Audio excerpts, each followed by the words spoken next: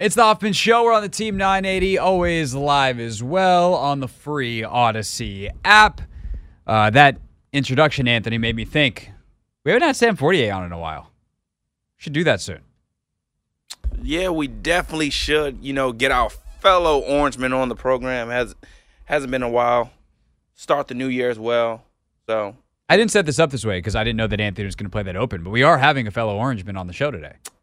Yes, we are. Andrew Siciliano, NFL Network, also Reston, Virginia's own. He will join us coming up at 4:30 to discuss the top story of the day, which is that the Commanders are interviewing Raheem Morris and Dan Quinn. That is our top story, not because all of a sudden we think those two are the favorites. That is just chronologically speaking, the interviews that are actually happening today. They are virtual interviews, obviously. Ben Johnson of the Lions is tomorrow. Our guy, did we get Tim confirmed for tomorrow? Yep, we got Tim at 5 p.m. Love that. Tim Twentyman, who was awesome when we had him on when the Commanders played the Lions last year. He's going to join us for Insight on Ben Johnson tomorrow, so it's not like we're ignoring the top candidate in the eyes of many. It just so happens that today, Raheem Morris and Dan Quinn are going to interview. Of course, Morris, the current defensive coordinator of the Los Angeles Rams. Andrew, on top of being LA-based and hosting on NFL Network every day, also is around the Rams a lot as he does their preseason games on television. So be great to get Andrew's insight into Raheem, a guy that I know plenty of people that know as well. And he, to me, is one of the most interesting candidates of this cycle for certainly Washington, but really for anybody, because he has the most unique resume of anybody out there. And I don't know that I even fully understood everything that he's done. Like, I can read a resume like everybody else, but this morning, Anthony, we recorded Take Command, as we do a couple times a week, and some of that conversation you will hear at 5 o'clock today. But Logan was in Atlanta with Dan Quinn and Raheem Morris, so you'll get Logan's reflections coming up at 5 o'clock. But he talked about like how much he did, and I guess the veer that I didn't really understand in Raheem Morris's career was when he started coaching offense. And I was like, well, he went back to defense. He must have not been that good at it. But that's really not what it was. He's just a tremendous defensive coach. But he actually was really instrumental in the development of some very good football players in Atlanta. Probably chief amongst them. I mean, the best player that he coached was Julio Jones, and those were Julio's best years.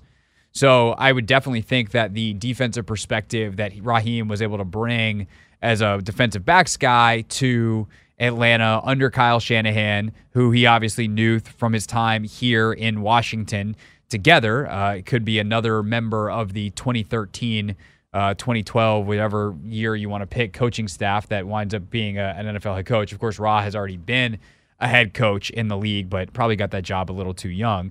Was just 33 at the time, and I don't see him as a retread because of that. This is a guy that is, more traditionally would have paid his dues and probably got a head coaching job a couple years ago if he didn't have that Tampa thing on his resume. Point being, what the perspective that he brought to Atlanta helped Julio have some of his best years. And then you combine that with guys like Mohamed Sanu, who was absolutely a project at wide receiver. Like, this is a former college quarterback who converted, tremendous athlete. And Raheem was there when they went to the Super Bowl. And it was a key part, passing game coordinator, in fact, if I'm remembering correctly, but certainly wide receivers coach on Kyle Shanahan's staff. Like, Kyle Shanahan doesn't trust just anyone with his offense. And Raheem Morris had that trust. And so I would certainly assume that since he left ultimately and when Dan Quinn was fired in 2020 and went and joined Sean out in Los Angeles and has done a pretty good job with that defense out there. This year had to do a lot of adjusting, and they shirted up by the end of the year to help them go on that run and ultimately, come up just short in the playoffs. Not really his unit's fault. If the offense could have scored anything in the red zone, perhaps Los Angeles advances. Instead, they kick a bunch of field goals, and Detroit wins that game by 1. But Morris would he's so plugged in, and it's something that I think is interesting when you think about head coaches. And this is something that I would, to an extent, worry about with Ben Johnson as well. Ben Johnson, Mike McDonald, these younger guys, and something that a guy like Sean and a guy like Kyle have been able to overcome. So obviously you can overcome this. It's just something that you have to have a good answer for in the interview is, Like, who are your people? Who's your staff? Do you have relationships with older coaches potentially to bring in and younger coaches? Like, do you have the relationships around the league if you haven't been around a ton? And a guy like Raheem could build one of the best staffs in the league. I mean, there's a lot of irony in what I'm about to say, but like Frank Reich built what was supposed to be an all-star staff last year in Carolina. It went miserably, but that's also because despite the fact that a lot of people like Frank Reich, he didn't really bring in a cohesive staff. It's something that I think would be prevented from happening here. One, because I think the oversight of a guy like Adam Peters would be very helpful. Two, Josh Harris believes in kind of getting everybody on the same page in terms of a vision. And three, I'd like to think Raheem Morris would be smart enough to go like, yeah, I see how Kyle did this. I see how Sean did this. It's very important that we have people that are on the same page on our defensive and offensive staffs. We're not going to make that mistake. So hopefully that would be the case. But in terms of an actual network, Raheem Morris, everybody loves that guy. You can't find someone in the NFL who doesn't like Raheem Morris. It just, I'm sure you can, but like that guy probably sucks. Probably. Because, you're around the combine every year, you're at the Super Bowl, you're at all these NFL events, and you just hear nothing but great things about Rod. I'm sure Andrew Siciliano, when he joins us at 4:30, will tell us the same thing.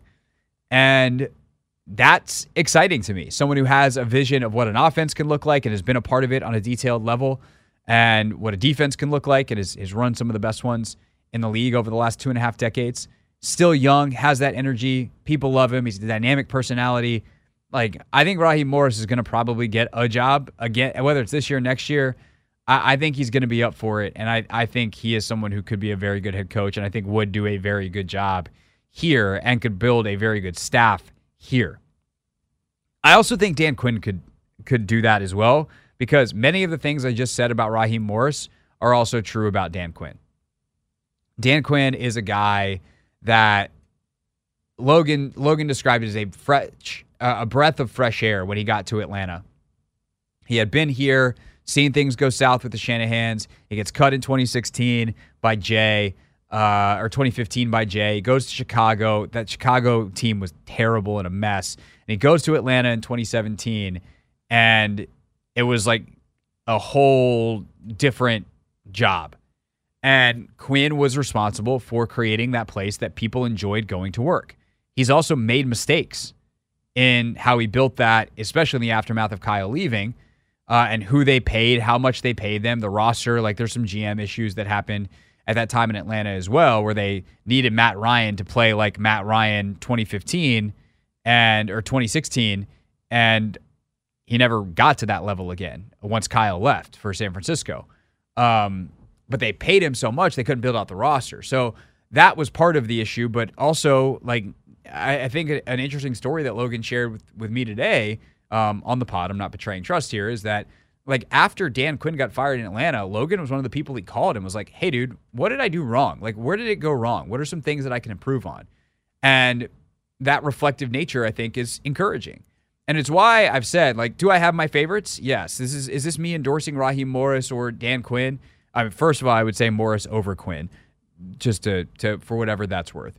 Two, am I saying that I am endorsing either of these guys over the guys that I have been higher on all along, mainly Johnson from Detroit? No, but there's a lot of good candidates in this cycle. Like, if you're looking for a head coach right now in the league, which, by the way, a quarter of the league is. There are 8 of 32 jobs open. That is 25% of the NFL is looking for a head coach right now. You can find a good one. Someone who should be good if you surround them with the right people and you make sure that they surround themselves with the right people. So that's exciting, I think, for Washington. Ultimately, do I think that Johnson is probably the better candidate, someone who's a little more innovative, who seems to be a little bit more dynamic, who really has helped build a culture in Detroit in a way that matters and has helped them win a bunch of football games, along with Dan Campbell, obviously being the main driver there as the head coach? Yeah, absolutely. Do I wonder about who Ben Johnson knows throughout the league because he's been with Campbell for most of his career? Like, who are his relationships? Who are the people that he would bring with him? And, you know, I think Adam Peters and Ben Johnson being the top candidates would make this place very appealing to bring people with you. People are going to want to come work here, which is the first time that we've been able to say that for a long time. I'd have the same questions about Mike McDonald coming from Baltimore. He's literally only coached for the Harbaughs. John, for most of his career, starting as an intern in 2014, all the way up to what he is now as the defensive coordinator, and his one year that he wasn't with the Ravens, he was with Michigan, where he was the defensive coordinator there. So, like, pro, you've been at every level of one of the top organizations in the sport. Negative, you haven't seen how it's done elsewhere, and there's only so many people you meet when you stay in one place. So these are the kinds of questions that I wonder. These are the kinds of things that you worry about, and these are the kinds of things that, like, if you are actually Adam Peters and Bob Myers and Rick Spielman and Josh Harris and Mitchell Rales and Magic Johnson and David Blitzer, the people doing the interviews, these are the questions you're asking. I don't know the answers. And I think it's really easy for all of us in radio world and all of us in fan world to be like, that's my favorite guy. But realistically, what do we know if we don't know those answers? That's I think, what's most interesting. But with that said, based off what we know, Johnson's still the guy that I probably like the most. What he does is really, really great. He's very good at it. He has a clear vision for it. But guys like Morris and Quinn, I think, are also fantastic candidates, and I'm glad that Washington is talking to them today and kind of running out all the ground balls of the top candidates around the league. It's the Hoffman Show. We're on the Team 980. We're always live as well on the free Odyssey app.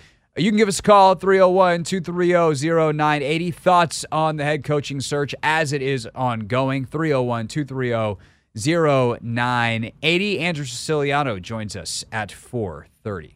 It's the Hoffman Show on the Team 980, always live as well on the free Odyssey app. You can give us a call on the Ace Law listener line, 301-230-0980. It's 301-230-0980. Of course, we're always streaming live on YouTube as well. I see the fine board behind me. We need to update that because Anthony and I finally got ourselves lunch today. Hey! You owe me money. I do, and I never knew what I owed. That's probably valid. I know I owe you 40% of whatever the total price was, though. Yeah, that is true. So I will. It wasn't very much, but I will. Okay. I'll let you know. Gracias. And then hopefully none of us make mistakes and we don't have to buy ourselves a show lunch because we owe it to ourselves for being bad at the show anytime soon.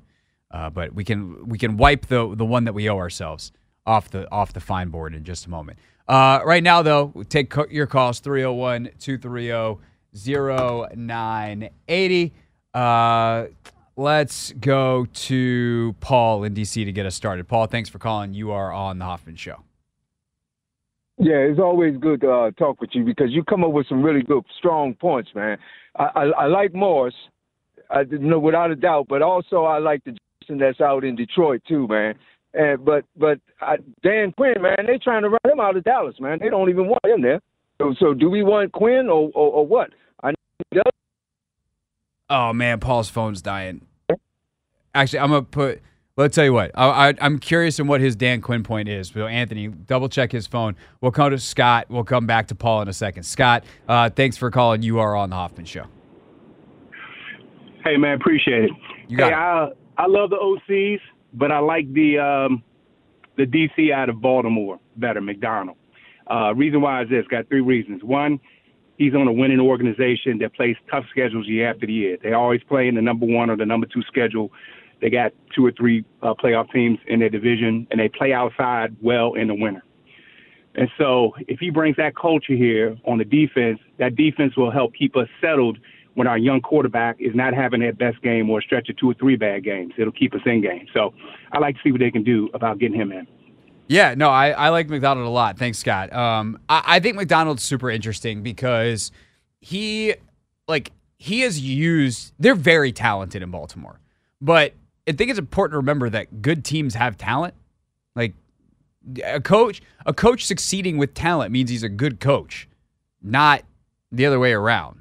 Not that just like, oh, it's the talent. Like, yeah, how many times have we seen good talent go to waste here? I would love someone who's good at identifying talent and good at using it as a head coach. That would be sick. But he does a really good job with it. And I think the schedule point's a really good one. Like every year, they're going to face really tough competition. And whether he was the intern 10 years ago or now the defensive coordinator, he's been a part of that continued success. I also think like they are an offense that let Lamar cook a little bit more this year, but generally speaking has been kind of a run first. Like we need our defense to play well. They play very good complementary football. And when you're going to have a young quarterback, I don't mind that as a head coaching style. Like, unless my young quarterback is like Andrew Luck, what he was coming out, and I know obviously his career wound up being super weird, but if I got Peyton Manning coming out, I got Joe Burrow coming out, like, sure, we can worry a little less about complimentary football because we got one of them dudes. If we got Patrick Mahomes, we can play a little less complimentary football because I got one of them dudes, and I'm worried about making sure his dude potential goes to 1 million. But McDonald, for most quarterbacks, I think would be a great head coach in a lot of ways. The question I would always have for a defensive coach is going to be, what's your offensive identity and how do you maintain it if your offense is successful and you lose your OC? Because that's harder to replace than an offensive coordinator replacing a DC in the other direction. DCs are just easier to find than good OCs, and defenses, it's really more that defenses are easier to install than offenses. So that would be thing one. And thing two, like I mentioned earlier, like what's his network like? What kind of staff is he going to hire? I don't know. That's not me saying, whereas like Raheem Morris, it's pretty obvious he's going to hire people off of the Kyle Shanahan tree and the Sean McVay tree because those are the people that he's worked with. I don't know exactly who the OC is that comes in with Mike McDonald. It's less obvious. He probably has an idea, which is why, they're interviewing him. Let's go back to Paul. Paul, you were talking about Dan Quinn and your thoughts on him. Fire it up. Go ahead. Yeah. Thanks for coming back to me. Yeah. Dan Quinn, because I have, relatives down in Texas, and they ready to give them to us. And then I heard the guy, I think it was Dan and Granny. You know what I mean? Grant and Danny. And they were talking to the guy that's down in Texas. And he was evaluating them. He wanted their evaluators. And he was talking the same thing, man. He said, man, they really want Dan Quinn out of there, man. So I think Dan Quinn is going to be a healthy choice for somebody.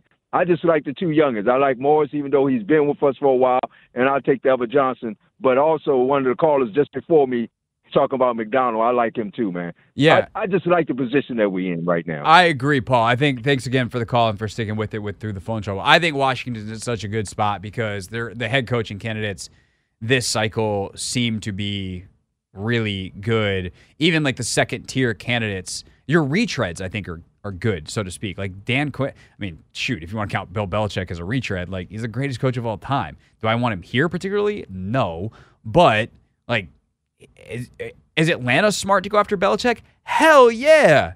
Their roster's really good.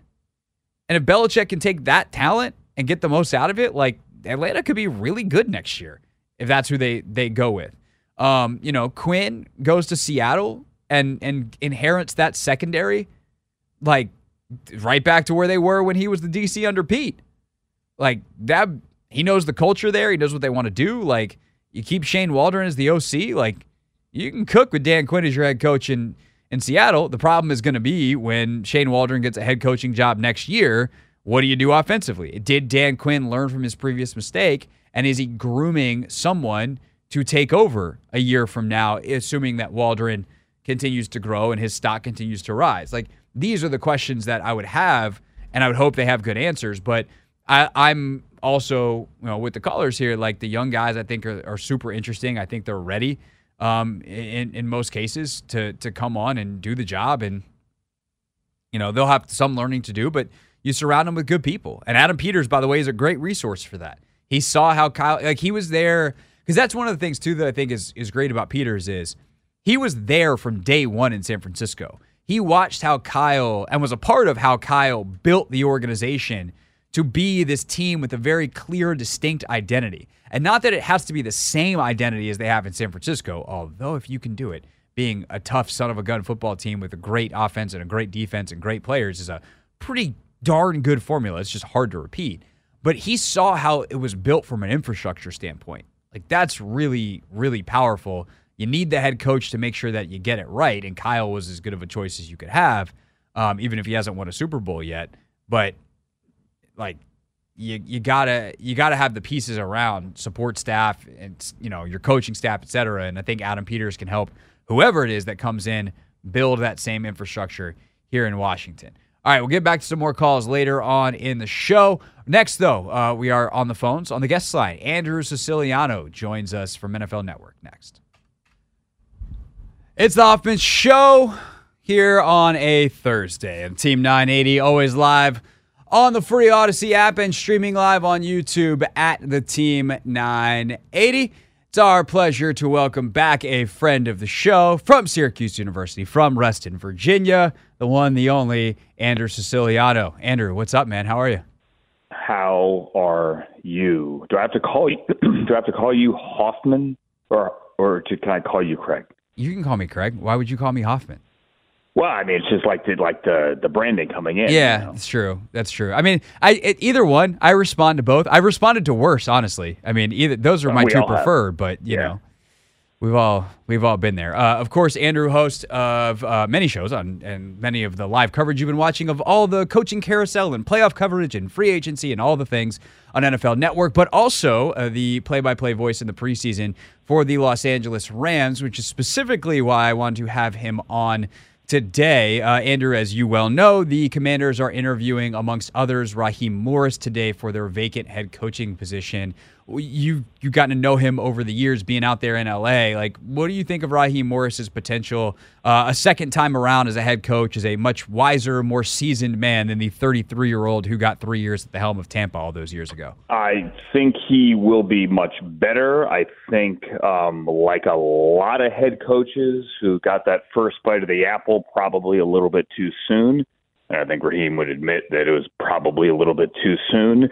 A decade later, remember he had the interim tag there for a little bit in Atlanta as well, but a decade later, he is a much wiser man, coach, leader, all of these things. He's a better football coach, too, just for a decade extra of experience. But I love the guy. Honestly, I can't endorse him enough. He is, get away from the X's and O's for a little bit. As a people person, as a leader, as a source of energy, and it isn't fake. It's not like rah, rah, scream, yell, loudest guy in the room energy. It's not that. He has an electricity to him, and maybe that's not even the right word. Like, I've never seen a guy without a smile on his face, and it's like genuine, good-natured energy. It's hard to really put into words, but I can't speak better of a guy, what he will do for a building, a room. We overuse the word culture, Craig, all the time in these interviews. But for all of that, I think Raheem Morris is that guy, honestly. Yeah, I mean, that's the thing. I didn't set you up with this way, question-wise, but I could have led you in that direction by saying I've never met someone who doesn't absolutely love the guy. What do you think of him? Which could have set you up to give the answer you gave or be the first guy to say something bad about Raheem Morris. Apparently it would have been the former, not the latter. Do you have any specific stories that can kind of illustrate that? I mean, as you said, it's kind of an omnipresent thing with him, but is there anything that immediately pops to mind kind of story-wise from whether it's an interaction in a meeting or seeing him on the sideline, whatever it may be? Yeah, he's so comfortable in his own skin. Like, you just watch him on the podium. There's no fakeness or, all right, how do I say this here? Because I know I'm being filmed, and maybe this will be used in the other team's building against us this week as motivation. He's not that guy. He's just so comfortable because he's not going to step in it. But I think there are two stories. Number one, it's well documented, just the way he saved a kid's life in Vegas at the pool last offseason. That's number one. Number two, he has the last couple of years. We're very lucky with the Rams in the preseason in that Sean puts the headset on and is an analyst with us live on the field. Basically, I say analyst. He's calling plays and coaching while on headset for at least one drive a game in the preseason. And it's great that he's able to do that and that he allows his staff to do that. Well, Raheem does it as well. And Raheem, honestly, he wants to stay on for multiple drives. He's a ham. He understands it's the preseason. I'm not trying to suggest he's not taking the game seriously. He is. But normally in the preseason, he has one of his assistants actually call the defense during the game, and Sean does the same thing. He doesn't call plays. One of his assistants, usually his OC that doesn't call plays in the regular season, will call it. So Raheem joins us on headset. He's hysterical. He's comfortable. He jokes. I've given him grief off the air that why does he even need to be down there? Why doesn't he come upstairs and just sit with us the entire game? He claims he is lobbied to do that, but gets turned down. He would do it. He has a future in television if he wants to. I know that's a long-winded example, but he'll be your best friend, put it that way, if he gets there. He makes everyone feel like they're his best friend, but doesn't do it in a way that seems contrived or he wants something back from you.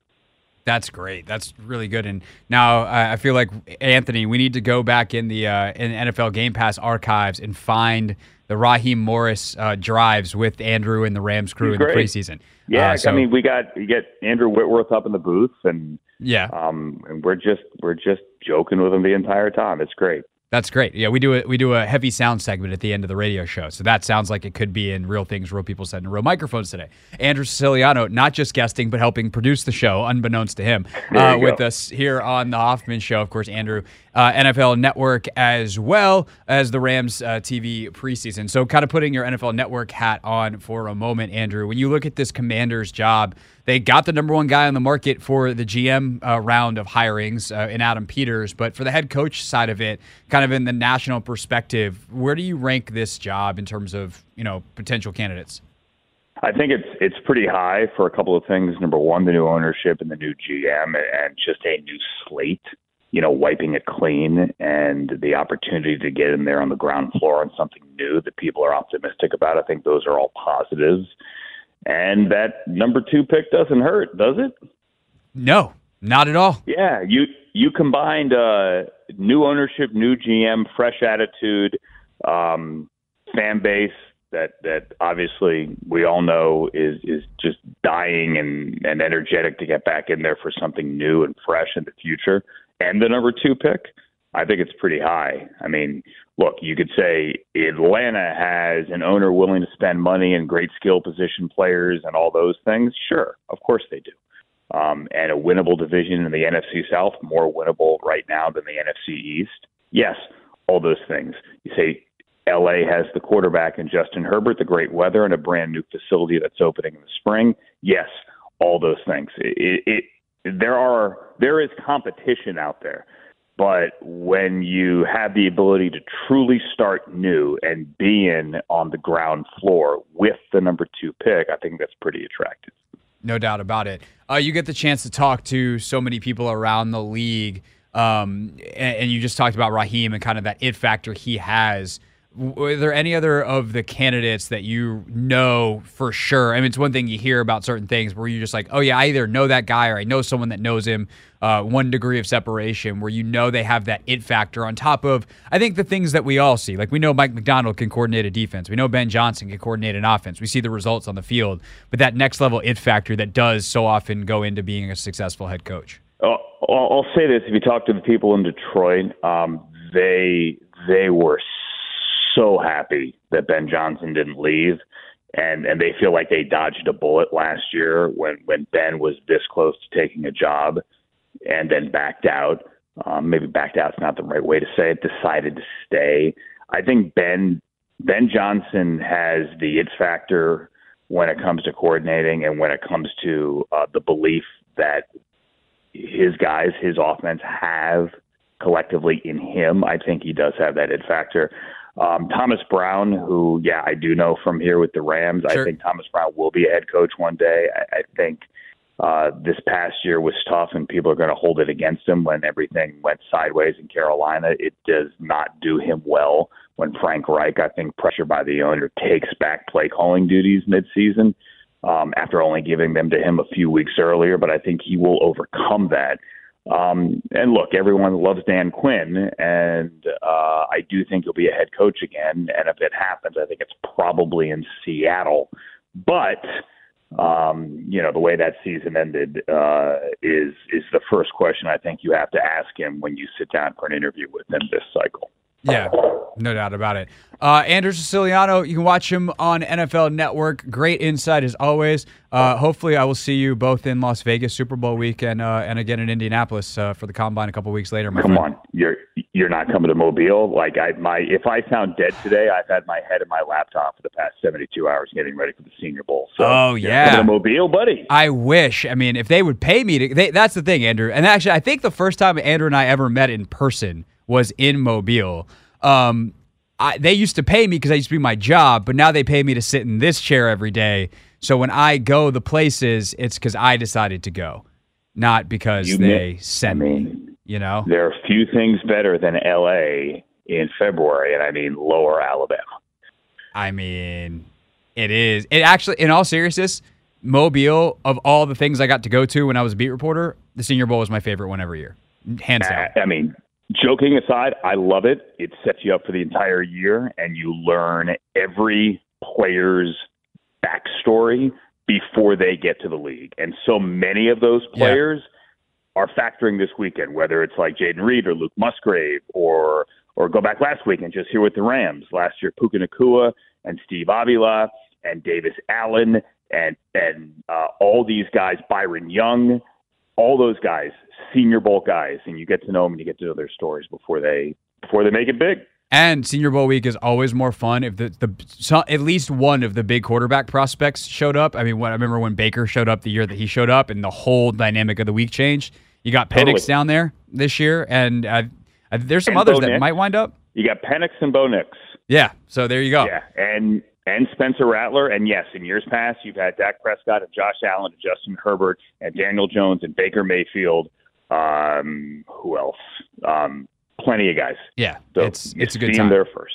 As they like to say down there, the draft starts in Mobile. Andrew does call that for NFL Network, so you can watch their coverage there when that gets going here in a couple weeks. But yeah, I will be in Vegas. I will be in Indy, so hopefully I'll see you there. And thank you for your time here today, my friend. Yes, sir. As always. That is Andrew Siciliano, everybody, with us here on the Hoffman Show. When we get back, react to some of what he had to say, especially about kind of that dynamic it factor nature in a head coach. That's next. Also, I got a little bit of story time before Logan Paulson's thoughts on Raheem Morris and Dan Quinn at the top of the hour. Coming up at the top of the hour, Logan Paulson's thoughts on the two interviews of the day for the Commanders, Raheem Morris and Dan Quinn, two guys that he played for in Atlanta. Obviously, Logan was here with Raheem as well. Had good relationships with both men, and it seems like everyone does. Seems like these are two guys that everybody loves. Whether that's enough, and obviously they're both technically very, very good at their jobs, coordinated two of the top defenses in the NFL the last couple of years, but is that going to be enough to overcome, or enough to, I won't say overcome, but enough to be the best candidate at the end of the day? We'll see. But they're getting their interviews today virtually with Adam Peters and the rest of the hiring crew for the Washington Commanders. And since Logan played for both, what better person to ask? We'll have Logan and his thoughts at the top of the hour. Just had Andrew Siciliano on the show. I loved that Raheem Morris story about him joining on the broadcast, Anthony. That was cool. And it just shows, like, I think there's like a right amount of taking your job seriously that you need to have, and also there is such thing as too much. And I think that's something Sean learned in LA, was like Sean burnt out, and it actually isn't helpful. Like, you can overgrind, if you will. And you need to have a healthy relationship with the job and with your players, and it makes you a better leader. It makes you more dynamic. It keeps your creativity flowing. It keeps your problem-solving ability high, and it seems like Raheem has that. And like, in so many ways, it's a shame that he was the head coach of the Tampa Bay Bucks so young. I mean, he was 33 when he took the job. That's how old I am. That's crazy to think, like, oh yeah, I could be an NFL head coach right now. Shoot. Like, I can't imagine how much more I'm going to know about everything in 15 years. And And it's like, it's good as long as he gets another shot. I just hope that no one looks at him and is like, oh, we can't give him another shot. I'm not saying that means he should be the favorite here, but like the more I learn about Raheem Morris on the field, off the field, around the field, everything, the more I like the guy and just really hope that he gets a shot somewhere. And I hope that it goes well for him because he seems like the best dude that you could ever meet. Yeah, and I also just feel as though we've seen so many retread coaches that honestly probably shouldn't have gotten second chances. You know, Josh McDaniels, for instance. But, you know, he's been given a second chance, and I think Raheem, you know, having more time in the game, a chance to, you know, learn under some phenomenal coaches. Oh, yeah. So I just think he's more than deserving of an opportunity, to be honest. And I'm excited to see. And hopefully he gets mentioned along with those 2013 Washington franchise. Update the graphic. Please, man. I was joking with Logan this morning. I was like, wouldn't it be nice if they hired Slowick or Raheem and it worked out? Because then you could find, like, so many franchises have benefited from the Washington 2013 staff. Yep. Washington not being one of them. So it'd be pretty cool if, like, eventually it's like, oh, yeah, full circle. Finally. Close that loop. Yep. Unrelated to any of that, Anthony, I thought today was going to be an incredibly stressful day. It was a breeze? What? It was a breeze? Like it was an easy day? No, it turned out to be an easy day because we, my wife and I, were supposed to get our brand new couch delivered today. This couch we ordered back in October. We knew it would be 10 to 14 weeks, end of October. So it's on schedule. Uh-huh. But we've been waiting for it. And we get the call earlier this week. It's like, hey, or we get the email last week. It's like, schedule your delivery. Amazing. Schedule for Thursday. It's like, it could be 8 a.m. to 6 p.m. It's like, crap, one of those, huh? And so there was a chance that I was like, am I going to have to try to do this show from home and also let someone in to deliver a couch? Because Rachel had something to do at 5:30 today and you know, whatever. But no, okay, yesterday, get a text and a call to confirm, hey, your window is 11:30 a.m. to 3 p.m. So I was like, that's still kind of tight. And also, we had to move. We currently have 2 couches that we brought over from our old apartment, and they face each other. And then we got a sectional, so it'd be one big couch now. But we had to take one of those couches and move it up 2 flights of stairs in our home. And then we had to find a way to dump the other one. So Rachel and I get up this morning. We move the one couch upstairs successfully. Proud of us. We did it. No marital fighting. Just pure production from the Hoffmans. We're good at this. It's right up our alley. We're lifting stuff. I mean, come on. Freaking fitness nerds over here. But then she had gotten on TaskRabbit and found a TaskRabbit that was going to be able to come and take our old couch away. I was like, amazing. This is fantastic. So we put together some other furniture that we had got to go with this couch, and Rachel goes and takes one of the boxes out. I'm like putting on my shoes and my coat to go help her with the trash, and I get a phone call to tell us that our couch isn't coming today. Oh, come on. And I'm just like, I'm sorry, what? They're like, well, we haven't gotten all the pieces to the warehouse yet. So, like, all the pieces have to go to the final warehouse, and then we deliver them to you. And we don't have all the pieces at the final warehouse. You know, the weather's delayed it. We're really sorry. And I was just like, look, I understand things happen. I understand. And I literally said this to the customer service rep. And I was like, I want to be very clear. This is not your fault. You're just the person who's answering the phone. I understand that the truck could have gotten a flat tire on the way here. There are no guarantees. But when you call me 24 hours prior to confirm the delivery for today, you don't think you could have mentioned that maybe we're still waiting on a piece and there's a chance? Because now we got to cancel our TaskRabbit, and thank God, a shout out if you're a TaskRabbit who was scheduled to deliver a couch this morning. Hope you like my takes because you're coming to my home at some future date. But he was great. We obviously now have to make sure that one of us is home to deal with the new delivery, which we don't know when it will be because we haven't gotten a call back from them to say, hey, we finally got your couch. We'll see you tomorrow. Nope. Hilariously, we were supposed to have friends over for dinner tonight. they had to cancel before we got the couch cancellation, which turned out to be a gigantic blessing in disguise. But now our living room is hilariously disassembled because we just have the one couch and a place where the other couch is supposed to go. It's just, I just think that from a customer service standpoint, you can't prevent the weather. You can't prevent accidents. What you can do is when you're calling someone to confirm a delivery of a pretty significant piece of furniture that involves, and they even tell you on the call, please make sure the area is cleared. We need a clean path. We need, if you have any other couch, like I asked them, can you help us remove our old couch? They're like, no, we cannot do that. I was like, okay, fine. It seems silly that I couldn't pay, like you guys should offer that as a service. I'd pay you extra money for it. I'm not asking for a favor. You're a business. But it seems like you should actually have the couch.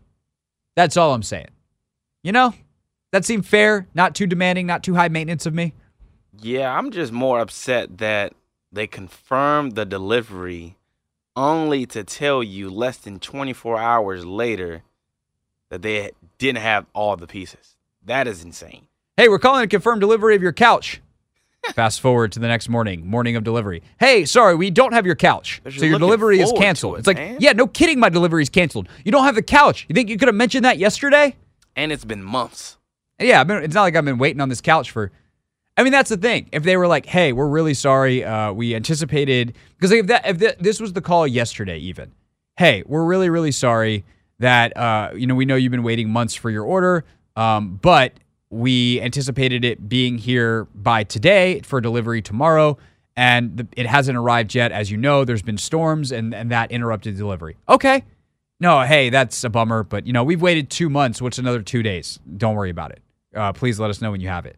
Instead, it's like, okay, we'll see you tomorrow. Wow. Anyway. And you haven't gotten your new delivery date? No, unless Rachel has gotten a call since I've been on the air, which she shouldn't have because they were supposed to call me first, and then if I didn't answer, they're supposed to call her. So, yeah, we haven't gotten, hopefully by Monday we have our couch. But not great, Bob. Not great. All right, we get back. What is great? Logan Paulson and his insight on football, especially when we're talking about head coaching candidates that he played for. He played for Dan Quinn. He played for Raheem Morris. They're getting interviewed today by the Commanders. Logan's thoughts next on the Hoffman Show. It's the Hoffman Show. We're on the Team 980, always live as well on the free Odyssey app. Coming up at 5:30, our playoff edition NFL tiers. How many teams that we gave no chance actually won last weekend? And do we still think they have no chance? Or do we give them a little bit better of a shot to eventually get to and win the Super Bowl? NFL tiers coming up at 5:30. Right now, though, it is time for Not My Beat. Today's top story from the perspective of someone who's there. You are looking live. This just in. Not My Beat. All right, so today's Not My Beat, a little bit of take command for you, fresh off the pod mics, if you will. Logan and I recorded this just this morning, and when we talk about, our top story from the perspective of someone who was there, Logan was there for the Dan Quinn era at 2016, I should say, in Atlanta. It's the year after Quinn and company went to the Super Bowl, hired Steve Sarkisian as the head coach. The wide receivers coach was a guy named Raheem Morris. Well, today, Dan Quinn and Raheem Morris interviewed for the Commanders' open head coaching position. So we spent a good amount of time, about 20 minutes on the podcast, talking about those two men and more. You will hear one reference to some points made earlier in the podcast. We spent the first 15 minutes or so talking about Mike McDonald's candidacy. So if you want to hear that and some of the things that we talked about being important, then obviously you should go listen to the full edition of Take Command. We also did a version of NFC East Would You Rather, which was fun. Who would you rather have for the next 3 years if your goal is to win a Super Bowl? But here's the conversation from Logan about the two candidates that interviewed today for the Commanders' head coaching position, who he played for in Atlanta.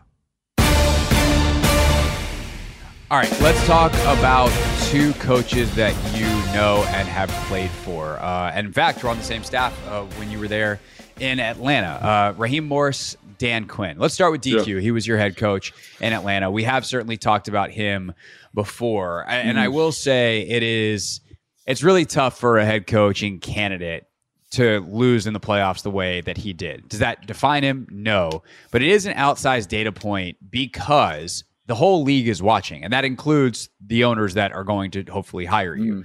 Where week in, week out, they're either on their yacht somewhere or at the game watching their own team. They're not watching the entire league. They're certainly tangentially aware. But when the whole league sits down and watches you get gashed in the way that that defense got gashed for the Cowboys, probably not the best thing to have as the last piece on your resume for Dan Quinn going to these interviews. That said, he's also got a Super Bowl ring as defensive coordinator with Seattle. And he obviously made another Super Bowl there in Atlanta with Kyle, and we all know what happened in that Super Bowl. It's not great. So with that said, Dan Quinn, head coach candidate, how do you like him? I mean, I can't say enough good things about Dan. I think when I went to Atlanta, it was like a breath of fresh air for me in my career. And quite honestly, because he just did such a good job of creating like one of the best cultures I've ever been around. Like, it was so fun to come to work. It was so fun to be a part of his vision. He cared about the players. He's passionate about the players. Obviously, he's a smart football guy. But, you know, I can't speak to McDonald and what he does, right, and how the guys like him. But having been a player for Dan, I know he just builds relationships at the highest level, you know, and I know he has a really good relationship with Kyle. Kyle's got a great relationship with Adam. So I think like when you're getting a referral from Kyle Shanahan, I think that's a big deal. I also think, you know, one of the things I brought this up a couple times on the show, and to me, it's one of the most valuable things that he's done. Like, despite all the stuff he did for me in Atlanta, what I saw him do with the team there, like, after he got fired, I remember he called me and said, you know, I'm trying to figure things out, like where I went wrong. And like that reflectiveness, that growth mindset, I think is so important. So I don't think he's going to make the same mistakes that he made in Atlanta. And I think he's going to he's just a good dude, man. Good dude, awesome coach.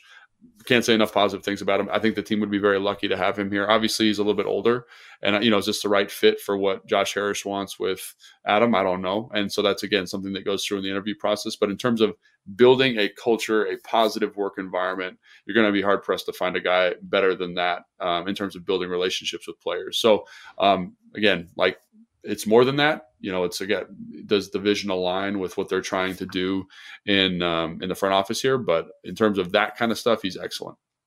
Yeah, I mean, every time I've heard you talk about him, I'm like, what more could you want in a head coach? You know, obviously, I think you have the reality that it didn't go great in Atlanta after Kyle left. And the question is that reflectiveness that he had, you know, like, how does it actually implement? Because it's easy in the moment to be like, all right, how did it go? But then actually implementing the change is difficult. You know, how do you go about finding that network and making sure that you are set on the offensive side of the ball when you are a defensive guy? How involved would he be on the defense would be another question I'd want to know from him.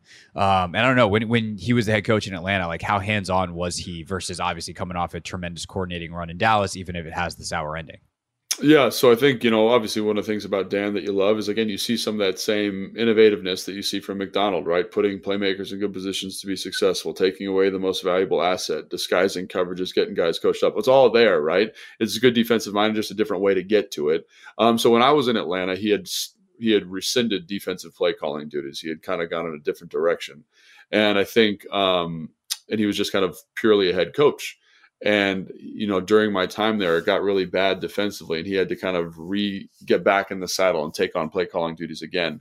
And I think that's also a really good example of, you know, everyone talks about the Kyle Shanahan thing, but it also, I think it's important to note, like, they just paid Matt Ryan a lot of money. They just paid Julio Jones a lot of money. They just paid Jake Matthews a lot of money, and they didn't really have a lot in terms of roster scaffolding outside of that. And I think, like, it was kind of the thing we're going to, you know, I think we'll talk about this later, maybe with Philly or with Dallas. Like, when you pay that guy a lot of money, it becomes really hard to make a roster around it. So near the end of that, like, the roster just was not very talented. So it was really hard for us to be competitive in football games if Matt wasn't playing lights out, if Julio wasn't playing lights out, right? And I think that's something that, again, is something you got to learn from if you're him, and kind of how we're going to build this team and issues, right? So it's not only the coordinator leaving, but it's also kind of the degradation of the roster after Kyle leaves, because you got to pay good football players, and they paid those guys a ton of money. So I think that's kind of another element that needs to be considered in terms of how he built that team. And so when he was calling the defense, like, it wasn't great. but I think it's also because the defense at the time wasn't very talented, and I think we've seen here firsthand, like just looking at these candidates, like Ben Johnson, that offense, he's doing a lot of innovative stuff. Very talented group. McDonald, very talented in terms of what they have in Baltimore. Even in Dallas, a very, very talented group. So I think that all has to be considered when kind of looking at the coach and looking at what's going to happen year 1, year 2, or year 3 with them, because they got to kind of build this sucker back up. Right. So I think that's a good pause, timeout. Let's get more general for a second. The goal is to have good players. Yes, right. And they've got some here that feel like they've been terribly misused, whether that's offensively or defensively. You just kind of look at the tape sometimes and you go, there's got to be a better way to do that than this. That guy, whether it's 17, whether it's 1, some of the stuff with Curtis when Scott was here, where you're just like, how come you can't get him the ball more? Yeah. And sometimes there's explanations of there's only so many balls to go around. Oh, they ran 35 plays in the game because the defense did whatever. Like sometimes there's individual specific things, but on a macro level, I think it's a very fair criticism of the last 4 years to say there are talented players that have not been maximized. And also it is fair to say that the goal is in building a football team. This is earth-shattering analysis. Is to have good football players. It's true though. And when good coaching meets good players, that's when you win at a major level in this league. And so the fact these guys have shown the ability to do this is ultimately a good thing. It's just, it makes it a little harder on the evaluation to parse out how much of it is, hey, they got great players versus, wow, they're really doing this with the X's and the O's and the coaching and the teaching and the motivating and all the other stuff that goes into it. Yeah, and I think Dan, when you look at his resume, Quinn specifically, think about how bad that defense was before it got there. And I think one of the reasons it's better, it was like an overnight transformation in terms of production, is because of how he's able to motivate guys. I think that's obvious, when you look at him and his career. I think with Ben Johnson, it's a little bit more challenging to kind of parse out who's the motivating factor there. Is it a Dan Campbell? Is it him? Is it, is Jared Goff this dynamic leader in that room? Does he fit that style? So I think that's where it becomes a little bit more challenging. I think Dan has shown his resume to me, the transitions he's gone through has shown that he can motivate guys at a high level. But again, you need talent. And I think that's the thing where you look at these teams, you look at Baltimore's a great example. Detroit's a great example on the offensive side of the football. They have pieces that I think are probably less talented in other locations, but they fit the vision of the coach. And I think that is why this relationship is so important. We can talk about resumes all we want, but it's really, how does Adam Peters and whoever coach come in, communicate that vision? And then how does Adam Peters, because he's shown an ability to get the players you want in the organization, at a high level, he's shown that he can do that.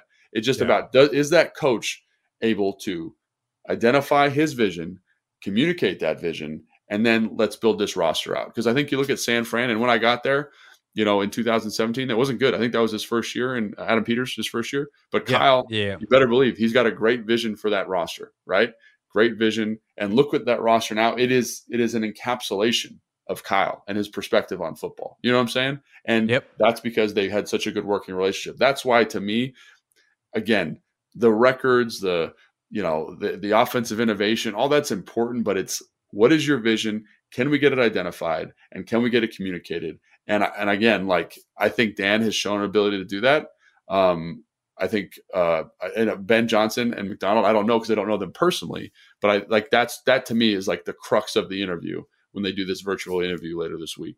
For sure. All right, which brings us to the last guy who you also know personally that we know is interviewing as we record this on Thursday today, and that is Raheem Morris. Ra is one of the most interesting coaching resumes of anybody in the National Football League. He was a head coach at 33 in Tampa. It didn't go great. He had 1 10-win season, but the other two were pretty poor and ultimately let go pretty quickly.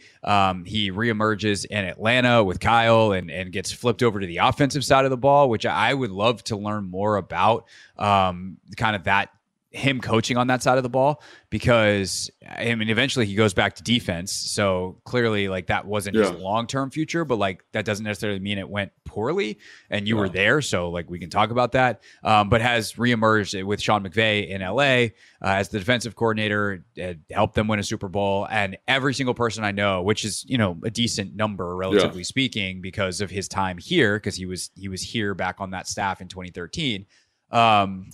Everyone loves the guy. Like, just everyone is like, Raheem Morris is one of the best dudes you will ever meet. So what's the Raheem Morris profile? I'm going to tell you the same thing. He's an awesome One of dude. the best dudes. Yeah. And he's awesome dude. He's super dynamic. He relates to players at a high level, you know, like kind of wherever you're coming from. He just has this kind of presence about him that's infectious, you know? And again, I haven't been with him when he's been, you know, the leader of the defense, but I think he was, you know, the receiving coach, pass game coordinator. When he stands up in front of the room, he commands the room. He has a relationship with everybody on the roster. Like, it's awesome, you know, and he's a smart football guy, you know, because that ability to go from offense to defense, I think, and then from defense to offense, then back to defense, I think just speaks to his insight. Like, he was coaching receivers in Atlanta and getting guys better and improving play. And I think that's awesome. You know, so he would have been there like when Mohamed Sanu was like emerging and doing. Yeah. I mean, it's one thing to coach Julio Jones. I mean, to an extent, I could coach Julio Jones. Julio, go be awesome. Okay, good, ready. Right. But like how Sanu grew and some of the other young guys in Atlanta, that's right. Like, that was tremendous.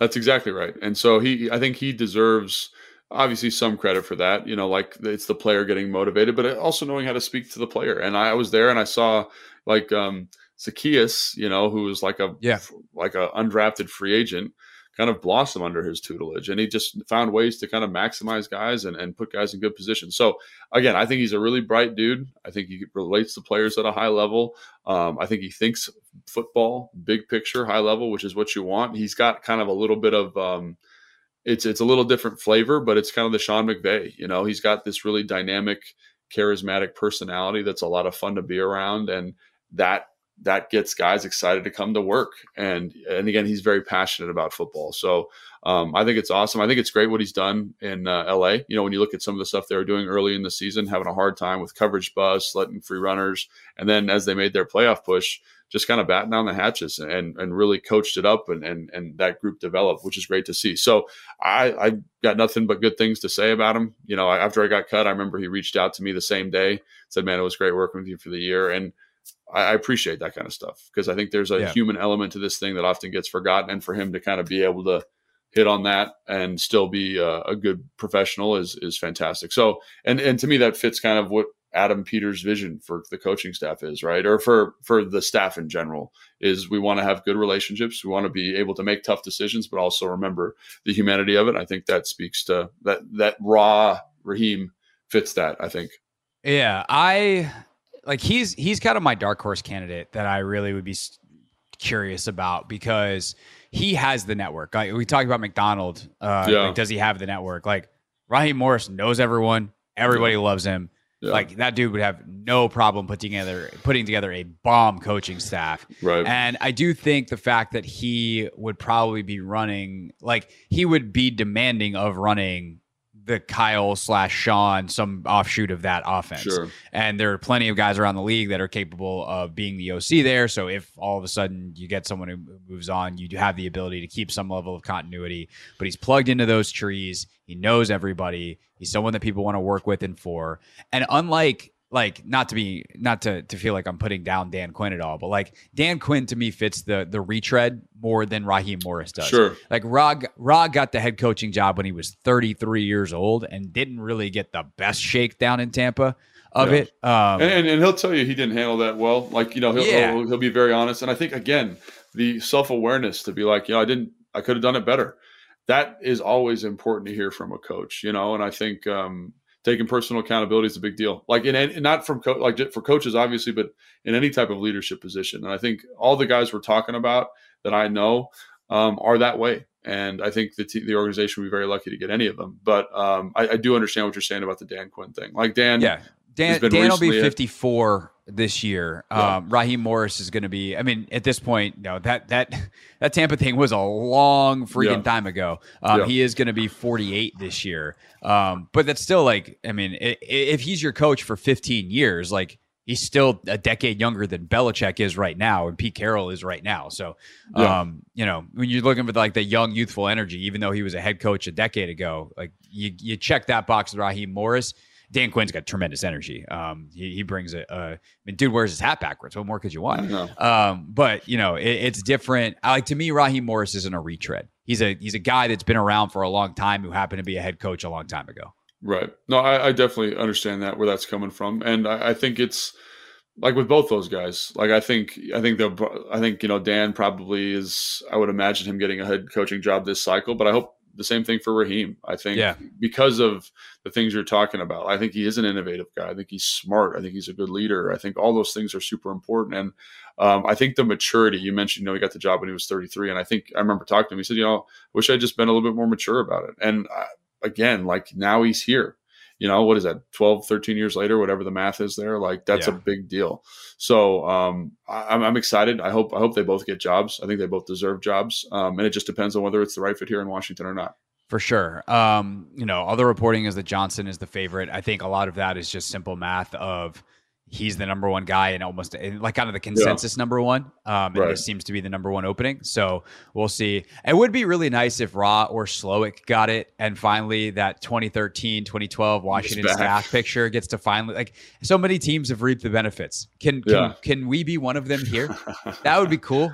Yeah, that would be cool. And it's, it's funny you talk about Bobby. I think Bobby's probably a year away, but I mean, if the iron's hot and the situation's right, good for Bobby. So yeah, but I think they both deserve, long story short, I think they both deserve head coaching shots. It just depends on whether it's the right fit here, I think. And, the only person who knows that, or the only people who know that, are Josh Harris and Adam Peters. So we'll get an answer sooner rather than later. Yeah, and they don't know it yet because they still got a bunch of interviews to do.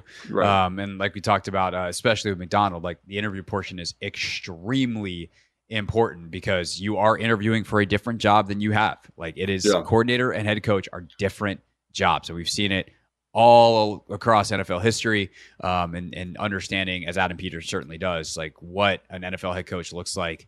Does this person meet those qualifications is something they'll have to suss out in these interviews. What they won't have to do is compete with Philadelphia and Dallas for head coaching positions, especially Dallas. We know that for sure. It looks like Nick Sirianni is probably safe in Philadelphia as we record this. Famous last words. Sorry, Nick, that you apparently just got fired because we jinxed it. But no, it looks like Sirianni is going to be safe in Philadelphia and they're going to look to replace the coordinators. So what we're going to do is play a little NFC East Would You Rather, aka who would you rather be? The Eagles or Cowboys that just flamed out of the playoffs, or the Commanders with this fresh slate ahead, or the Giants in whatever state they're in. We will suss that out next. All right, that would be next if you were listening to the actual podcast, but you're not. You're listening to the Hoffman Show on the Team 980 live radio. If you want that, just go listen to that on demand anytime, anywhere after 7 o'clock when we're done tonight. I mean, technically you can before, I guess, but we love to keep you here on the radio. Where next we will discuss our NFL tiers. Vic and I established them when Anthony was out last week. Anthony now gets to come in and be all high and mighty and tell us where we were wrong. We take our 4 tiers, their likelihood of winning and reaching the Super Bowl. We rank the remaining NFL playoff teams next here on the Team at 980. Still to come on the back half of this here Hoffman Show as we've reached the top of the mountain. Now we'll ski our way down. Our NFL tiers in 60 seconds. Dave Johnson joins us from Madison Square Garden at 6 p.m. And then coming up at 6:30, our pal Mike Yam, host of NFL Total Access on NFL Network, joins us for his perspective on the Adam Peters signing for Washington as general manager. Mike used to be based in the Bay Area when he was working for Pac-12 Network, and obviously he's been in NFL Network for quite a while now, so knows plenty of people who know Adam and kind of has a good feel for everything out there on the West Coast for how the 49ers have built that dynasty and what Peters brings to Washington. Other than that, we get to our NFL tiers, Anthony, and it was kind of interesting when we were setting this up last week. We did this on Thursday when obviously you were gone, so Vic was here, and the settings, if you will, are the same. It's just you kind of enforce them a little bit more. So what winds up happening is we have our 4 categories. We have prime contenders. We have puncher's chance. We have interesting but not good enough. And then we have no chance. And you wind up like asking the same questions. Does this team have a chance to win the Super Bowl? Nope, no chance. Like, it would have to be crazy. Then they go in interesting but not good enough. Then you have puncher's chance, which is, like unlikely, but I can see it. And then you have prime contenders, like wouldn't be surprised if they wind up there. And you still wind up with kind of an even distribution of teams. But I think what we're about to find out, Anthony, is some teams that might need to move. And there's also some teams that we clearly rank too high. So with that, there he goes. Helps if the fader's on. Not great. Not great for me. I actually honestly think that was bad enough that's a 5. That's a 5-point illegal procedure penalty. On me. The good thing is on the fine board. Are we tied? We can take that off. We're not owed ourselves lunch anymore because Anthony and I got some today. Nope, you are still 5 points ahead. I have 40. You have 45, which means our total now is 85, and we are one really heinous crime against the Hoffman show away from us needing yet another lunch. You hate to see it. You truly do, man. Back over there. Let's get into it. All right. Start at the top, start at the bottom. I think it's easier to start at... it's a great question because we got a team that's at the top that belongs to the bottom. That is true. So our prime contenders going into last weekend were the Bills. Yep. The Cowboys. Oh, y'all had the Bills over the Chiefs? Yeah, with the way they've been playing offensively. That's fair. I don't think that was... It's nothing crazy, but it's just crazy because the Chiefs have remained as a prime contender all season long, and then we get to the playoffs, and now we want to bump them down. Well, that's the thing is off. like it's playoff caliber, right? Yeah. The lines get finer. I mean, interesting but not good enough. Some of the teams that we had in there were in puncher's chance or prime contenders for most of the year, but by the time you got to the playoffs, they weren't the same anymore. Actually, we nailed that category. Get to it in a moment. We had the Bills, the Cowboys, the Ravens, the 49ers. Obviously, the Ravens and the 49ers are the 1 seeds. Nothing changes there. The Bills looked fantastic. And honestly, even though they had a couple big mistakes, like if they played a cleaner football game, they win that game 45-0. And then there's the Cowboys. Whoops. Whoopsie daisies. I really thought they were different this year. And I realized that for the banana. Oh, man. I did. I fell for the banana in the tailpipe.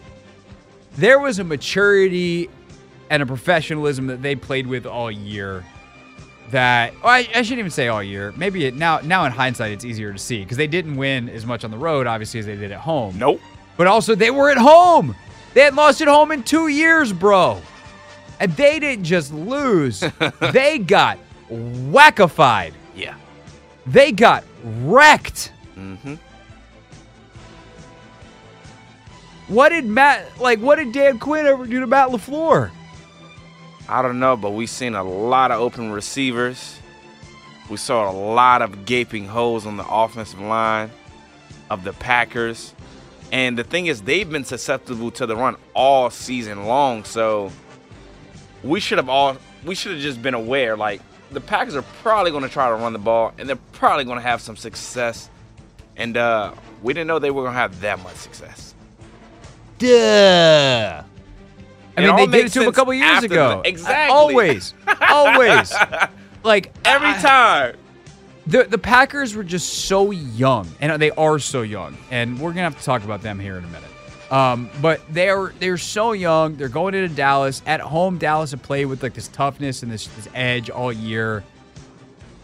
And I fell for the banana in the tailpipe. And so did Vic. Vic was right there with me. Yep. I mean, I probably would have been there right with you as well, to be honest. I did choose the Cowboys to win the game, so. Yeah. Not great. So the Cowboys are not prime contenders. I kind of just want to keep everybody where they are. Actually, I don't know, because like I want to keep everybody where they are and highlight like what we started at the start of the playoffs. and see how we did as opposed to moving teams around, if that makes sense. Yeah, okay. So there's that. Puncher's chance. We had Chiefs, we had Lions. I think that we did pretty good there.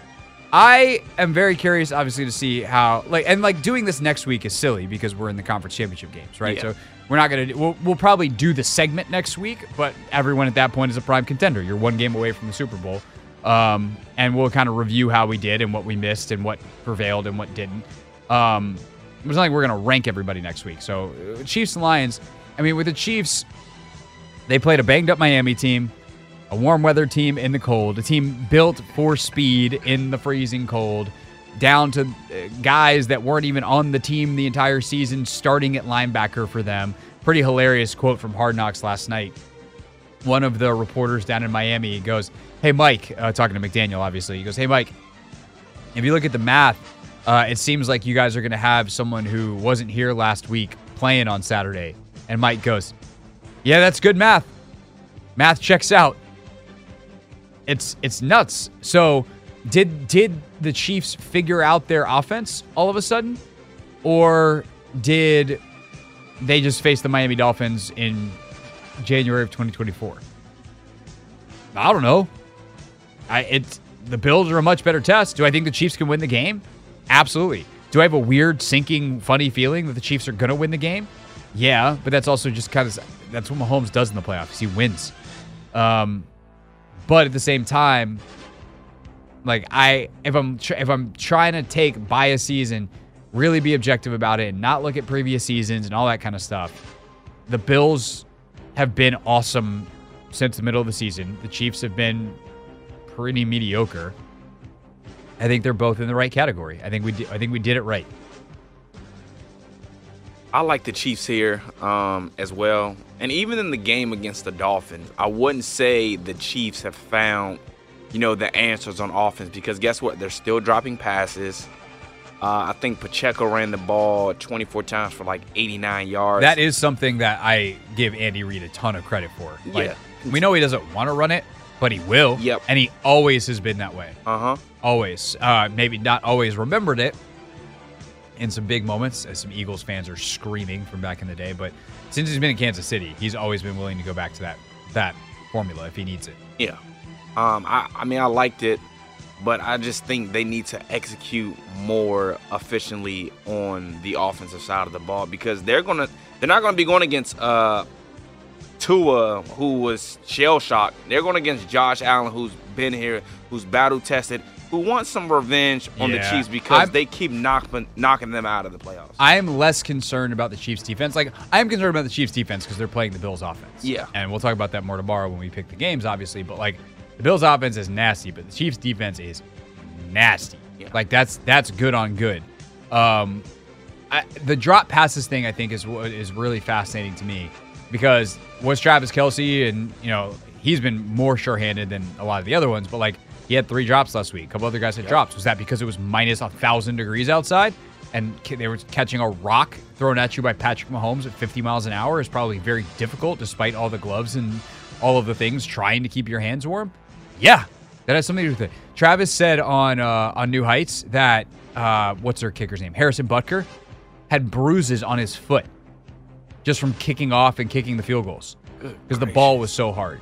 So have they figured out the timing and rhythm? And if they play in even a 20-degree Buffalo this week, it's better than it was in -3 with -27 wind chill. That's really what I don't know. How much of it was weather? How much of it was Miami defense? What concoction made the Chiefs look alive on offense last week? And how does it translate into this week against Buffalo? But that's why I think they belong in puncher's chance, is because I can't rely on that. I can't rely on their offense. Mm-hmm. All right, as for the Lions, we'll discuss them and everybody else that we haven't discussed and where they belong, because we definitely had some upset wins as well. The Packers, we'll talk about them next. It's the NFL Tiers on the Hoffman Show on the Team 980 and always live on the free Odyssey app. First, a look at what's trending. Dave Johnson joins us at the top of the hour. So much to talk about with Dave. The Wizards, since the last time we've had Dave on, not only the Wizards played a couple games between Commanders news and those games being on the weekends, etc. We haven't had a chance to talk to him, but they've also made a big trade. So we'll get all of that from Dave live from Madison Square Garden coming up at the top of the hour. Continuing now with our NFL tier rankings. Again, a reminder of how they work. Prime contenders, no surprise if they win the Super Bowl. Puncher's chance, we could see it, but it'd be unlikely. Interesting, but not quite good enough. Kind of self-explanatory, but no. And then no chance. Well, they got no chance. We did our pre-playoff rankings. Bills, Cowboys, Ravens, 49ers. Were our prime contenders. Obviously, we were very wrong about the Cowboys. We talked about the Chiefs at the end of the last segment, which leaves us, Anthony, with the Lions and then a bunch of teams, plus the Packers and Bucks, by the way, who lost. So, Lions, I think this is still correct. Puncher's chance. I think they just have it. They lack playoff experience for me to see them as a true prime contender. But they have grit. They have toughness. They know who they are. They play to that every single week. I just don't know when push comes to shove if they're a year away.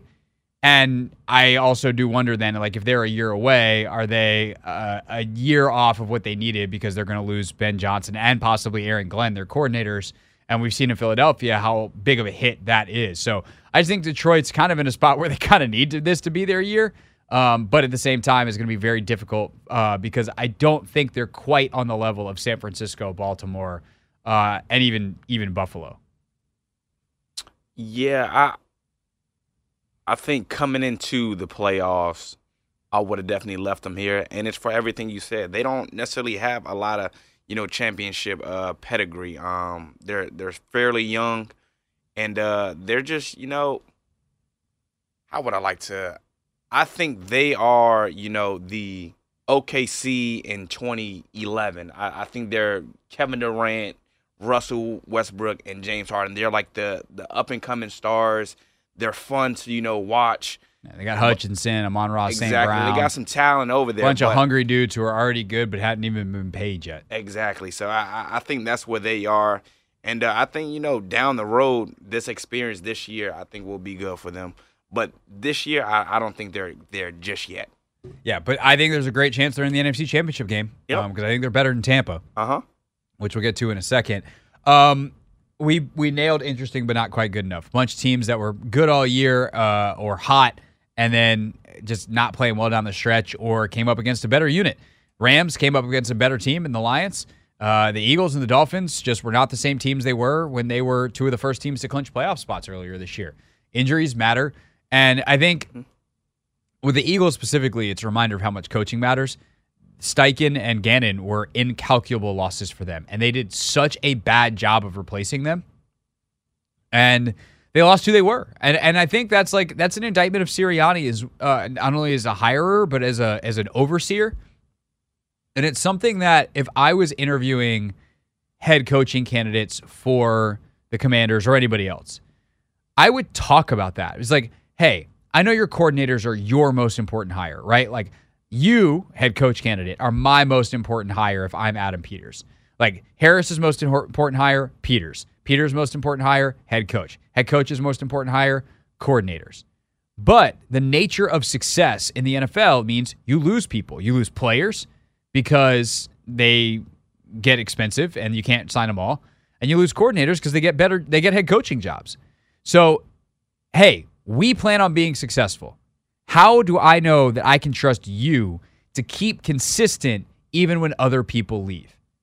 And part of that, if you're a Kyle Shanahan, a Sean McVay, the way they've set up their organizations is, well, I'm going to also be a coordinator. I'm going to set up systems so that the jobs I'm replacing are scheduling and running some of the meetings. But at the end of the day, I'm still the play caller. I'm designing the offense. We're going to have continuity. And defensively, I have a way of thinking that I know there's enough people in this league that can do it that I won't have a problem hiring someone. That's got to be an answer. But if the answer is oh, I know a bunch of people and we could go this way, we could go that way, that candidate's done for me. Brian Johnson is a very smart, bright coach, it seems, the Eagles quarterbacks coach. And he got interviewed, where was it? Maybe Carolina. He was interviewed somewhere today, and he's been interviewed by multiple people. That's great for him. like, he's going to need a new job, bro, because he ain't going to be the OC in Philly. But it's also on Sirianni for letting Brian Johnson take Jalen Hurts to a place that Jalen Hurts wasn't ready to go. They should have leaned on that O-line and ran the ball. DeAndre Swift was their best player when they were 10-1. Why didn't you continue to lean on him? I don't get it. And that's, to me, is like a head coach level thing that a lot of these coaches mess up. And that's why the Eagles are going home. And that's why they were interesting but not quite good enough. And we nailed that.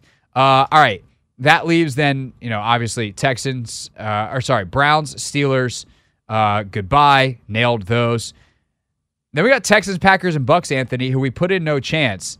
Did we make mistakes there, or were they good enough to win one playoff game and now they're going to face better competition and good luck, good night? We're going to be all right and not look silly at the end. I think matchups wise, they got a little lucky. For the Texans and Bucks, the Packers, I think them winning was more so a thriller, and like super shocking. But they did play well down the stretch, so I guess we can give them credit for that because it's all about, how you're playing in December, and all three of these teams. Well, I can't necessarily even say the Texans or the Bucks. I just think stylistically they matched up well. Styles make fights. When they get into that next round, let's see if they prevail. Night. Exactly. I think that actually hilariously underneath this hoodie, I'm wearing my Steph Curry night T-shirt, the Curry brand one. Oh wow. That would have been nice to just pop that real quick. Anyway. It's going to be really, I would imagine, really easy to be like, yeah, we were right on Green Bay after this week, even though what they just did to Dallas was tremendously impressive because, they're going to run to San Francisco, who's probably a buzzsaw, or this comment's going to look really stupid in a couple days, and we'll get some calls from Packers fans. Oh, man. But, that's part of the reason why we did this. It wasn't so much a disrespect to these teams. It was like, look, realistically, am I going to pick the Packers to go in and beat the 49ers and beat, let's say, the Lions? No. So even if they won a game, they're not going anywhere. And the same is true with the Texans. Obviously, I thought they could win last weekend, but we put them in no chance because at the end of the day, they're a young team that's going to come up against teams that are significantly better than them. Mm-hmm. That said, if I had to pick one of these teams that I wish we had put in a different category, it would have been Houston. I would have put Houston in interesting, but not good enough. And I would agree because I think if CJ is fully staffed and loaded with his weapons, I think they're really interesting and might not be good enough, but I wouldn't say they definitively. But they're going to be a pain in the ass. Man, they're going to be nasty. They get Tank, they get Noah. Whew. Yeah. No, I definitely. I mean, obviously, Tank is done, right? He's not coming back. Yeah. So, but yeah, long term, sure. But in the context of these playoffs, they're just not good enough yet. Yeah. But I do wish that we had put them up. So Texans fans, sorry. Packers and Bucks, Packers maybe that Texans, Packers, Bucks in that order would be how I'd rank those teams. I think that's probably pretty obvious to most people. But then again, I don't know, the Packers. Maybe we should be. Maybe actually reconsider that. Maybe the Packers would be the team that's if the Packers and Texans played this weekend. Who would you pick between those two teams? Yeah, I think I'd actually pick the Packers. I think I would pick the Texans. I'm super torn on that. Texans got a good run defense. I don't know. That's true. They're just as physical. So I don't know. I think I will lean Texans. I don't know. It'd be fun. Good matchup between D'Amico and what they got going defensively in LaFleur, and then what can CJ do? Love also obviously. Yeah. Super fun to watch as a young quarterback in this league. All right. Those are our NFL power rankings. That's the last time we'll do the tiers. We'll review them next week, but when you're down to 4, everyone gets to be a prime contender at that point, but we'll review them coming up on Thursday next week. All right, when we get back, Dave Johnson joins us live from New York, Madison Square Garden, Knicks and Wizards tonight. It's the Hoffman Show. We're on the Team 980. We're always live as well on the free Odyssey app. So I don't know who gets fined here, but I thought we were having Dave Johnson here. Apparently, we're having Dave at 6:15. To Anthony's credit, this is the final hour of this radio show, and honestly, with the way things just went in that commercial break, in the last 15 seconds, while that song was playing, while while Harry Styles was playing there. Thank God this is the final hour of the show today. It will be great, though. Dave is going to join us at 6:15, and Mike Yam is going to join us at 6:30. So we got great guests coming up to carry us home. But I kind of kept looking at the call screener, and I was like, is he going to call Dave? I mean, it's a road game. Dave isn't on the Comrex like he is when he's at home. Is he going to call him? What's going on here? And so I look at Anthony, and he kind of looks at me, and I was like, he's looking at me like, what are you looking at me for? Talk, you idiot. It's a radio show. It's called the Hoffman Show. Not even though I contribute a lot, it's not the Craig and Anthony Show. It is the Hoffman Show. Like, you need to talk now. I'm playing the open for the hour. And I'm like, get on our little intercom system, and I'm like, attention passengers. Actually, we don't have to do that for our intercom system. I just hit a button, and then I talk like a normal person to Anthony.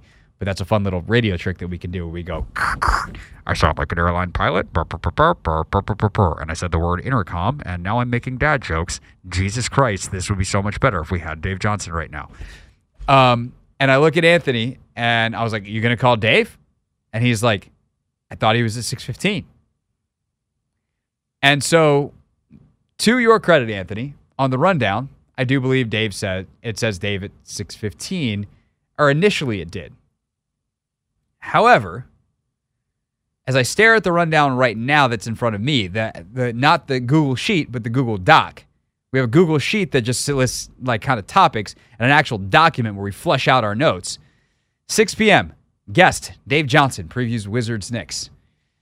I have, for 2 hours on this show, been saying, Dave Johnson, 6 p.m. And not once have you gotten in my ear and been like, hey, man, by the way, Dave's at 6:15. So the more I look at it, I got paper evidence and I got audio evidence that this 10-point fine is going on your ledger, sir. Ooh, that is steep. Is it fair, though? To be honest, I think it is fair because, listen to my rationale, you might sympathize with me. For those that are listening, which is most of you as opposed to the few of you that are watching or the percentage of you watching on YouTube, I have the fine board in front of me. We're about to put the points on, but go ahead.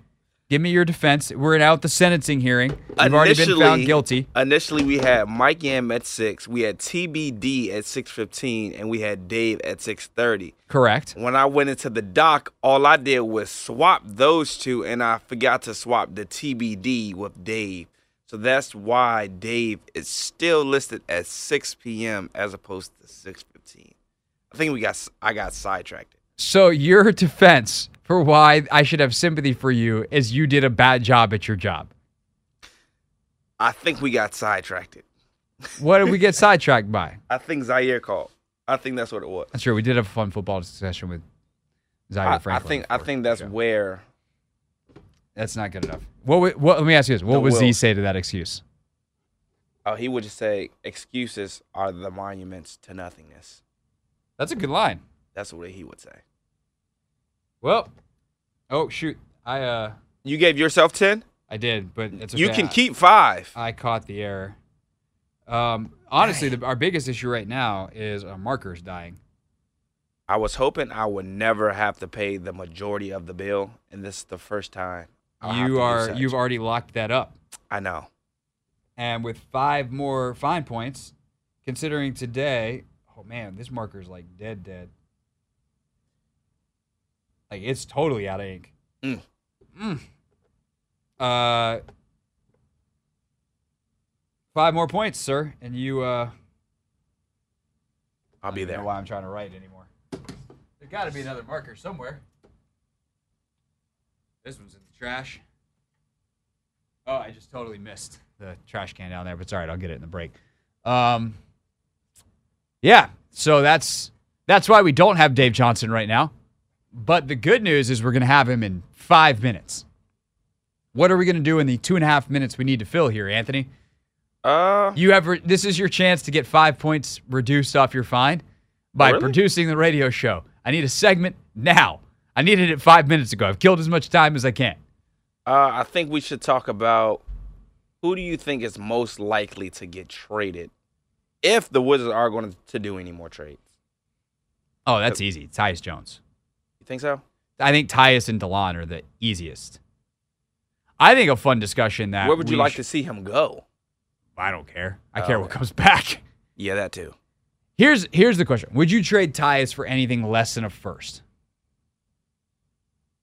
I would. But I would not trade him anywhere before what time is the deadline? 3 o'clock, 4 o'clock?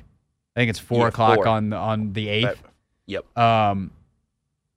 Like if I have an offer for a bunch of seconds or whatever on the 7th, I'm like, either give me a first and we're done, or call me back tomorrow at 3:58 if you haven't heard of another Tyus Jones trade. It's risky because then you wind up maybe having to keep him through the summer. And he is a pending free agent, I believe. Something I should know. But I haven't. My basketball capness has not been as sharp of late because we've been doing so much football, and the Wizards have been more back of mind than top of mind. But yes, I am correct.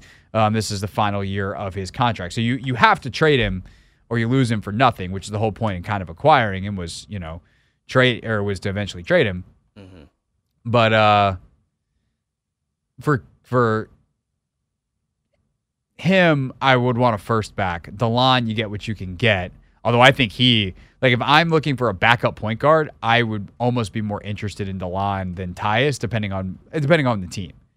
Like if you're a team that needs someone to run a second unit, Tyus is great.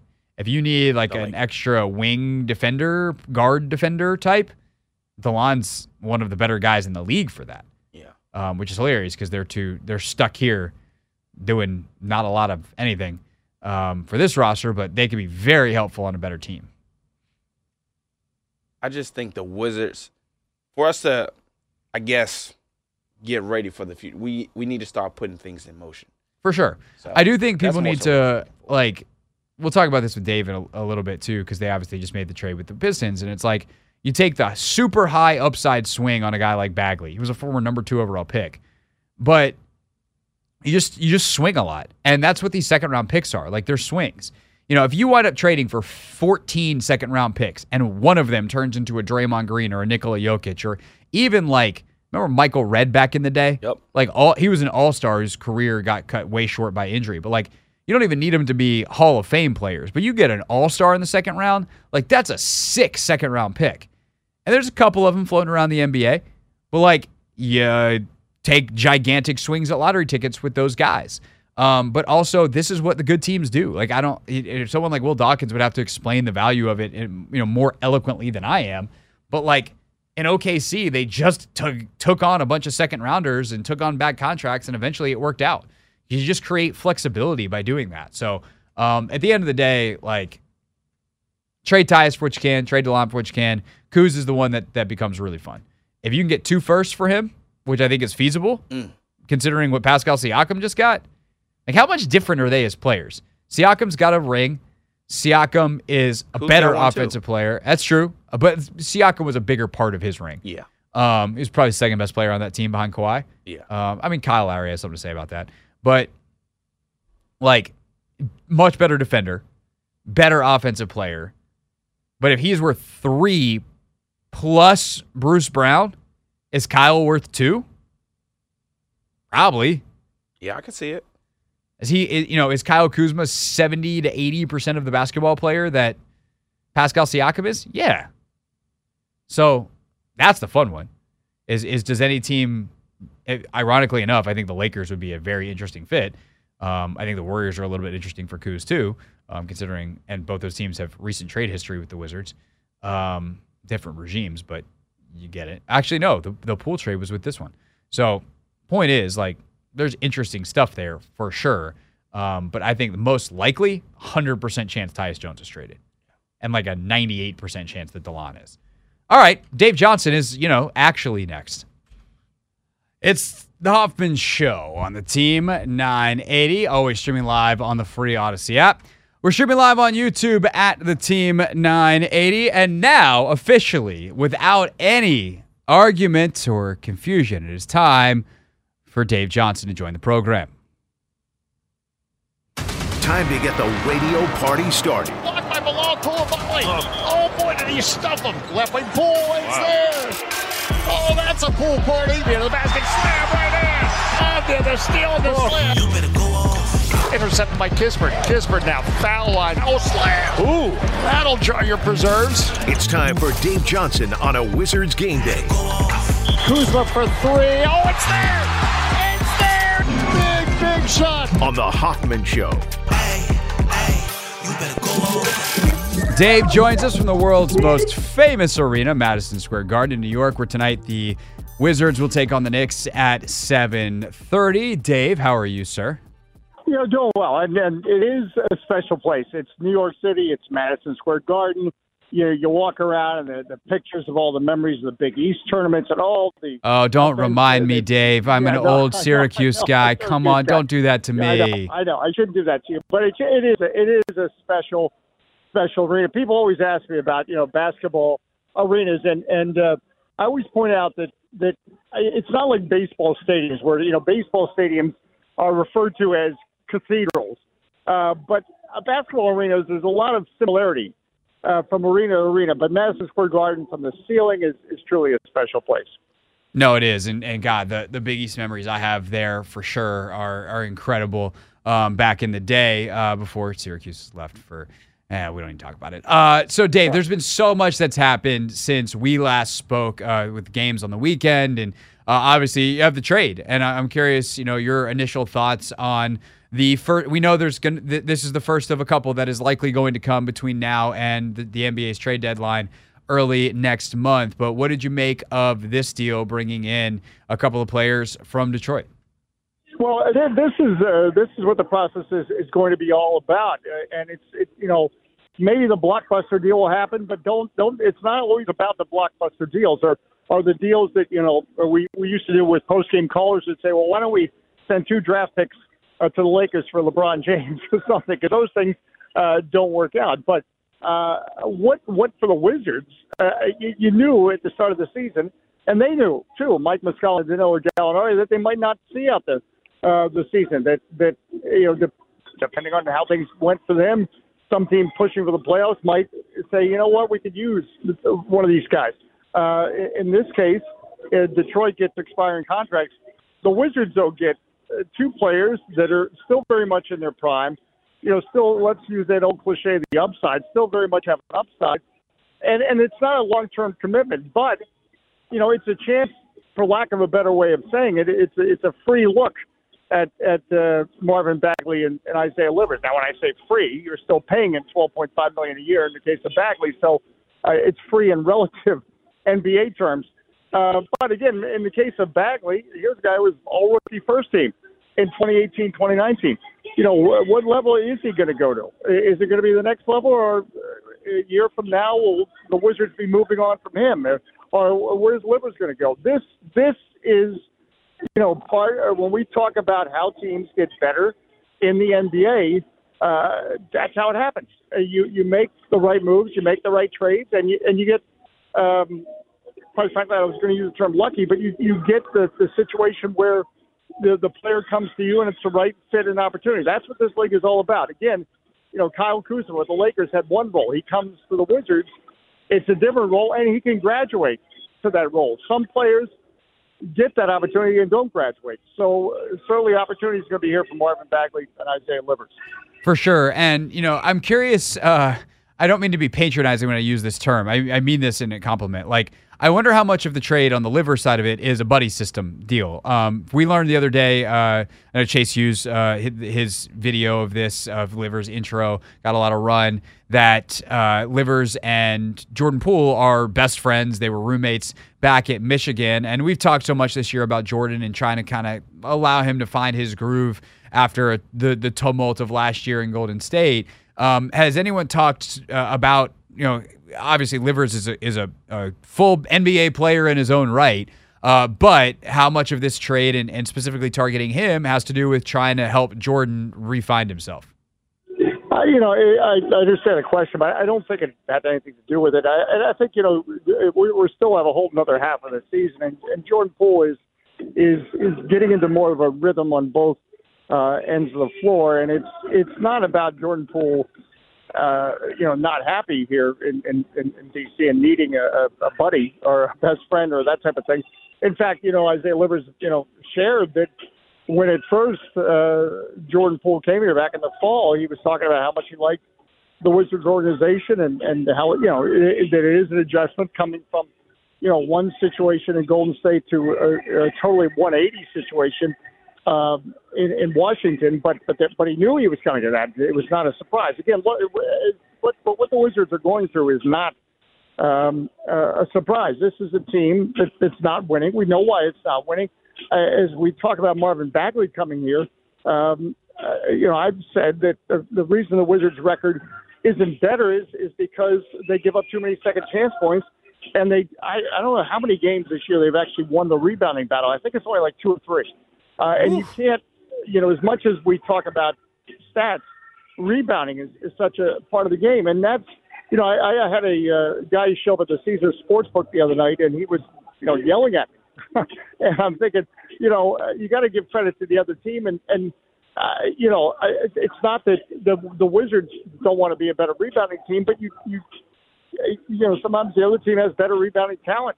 And in most cases, every team does. So that's put a challenge on the Wizards. So tonight, speaking of which, you've got the Knicks, and then no Daniel Gafford tonight because of a concussion. So Marvin Bagley is going to start tonight for the Wizards. So the arrival of Bagley will certainly, I believe, help in that category. And getting back to Livers' point, the kind of role he plays is a role that's much coveted in the NBA. So, again, he's going to get a chance with the Wizards.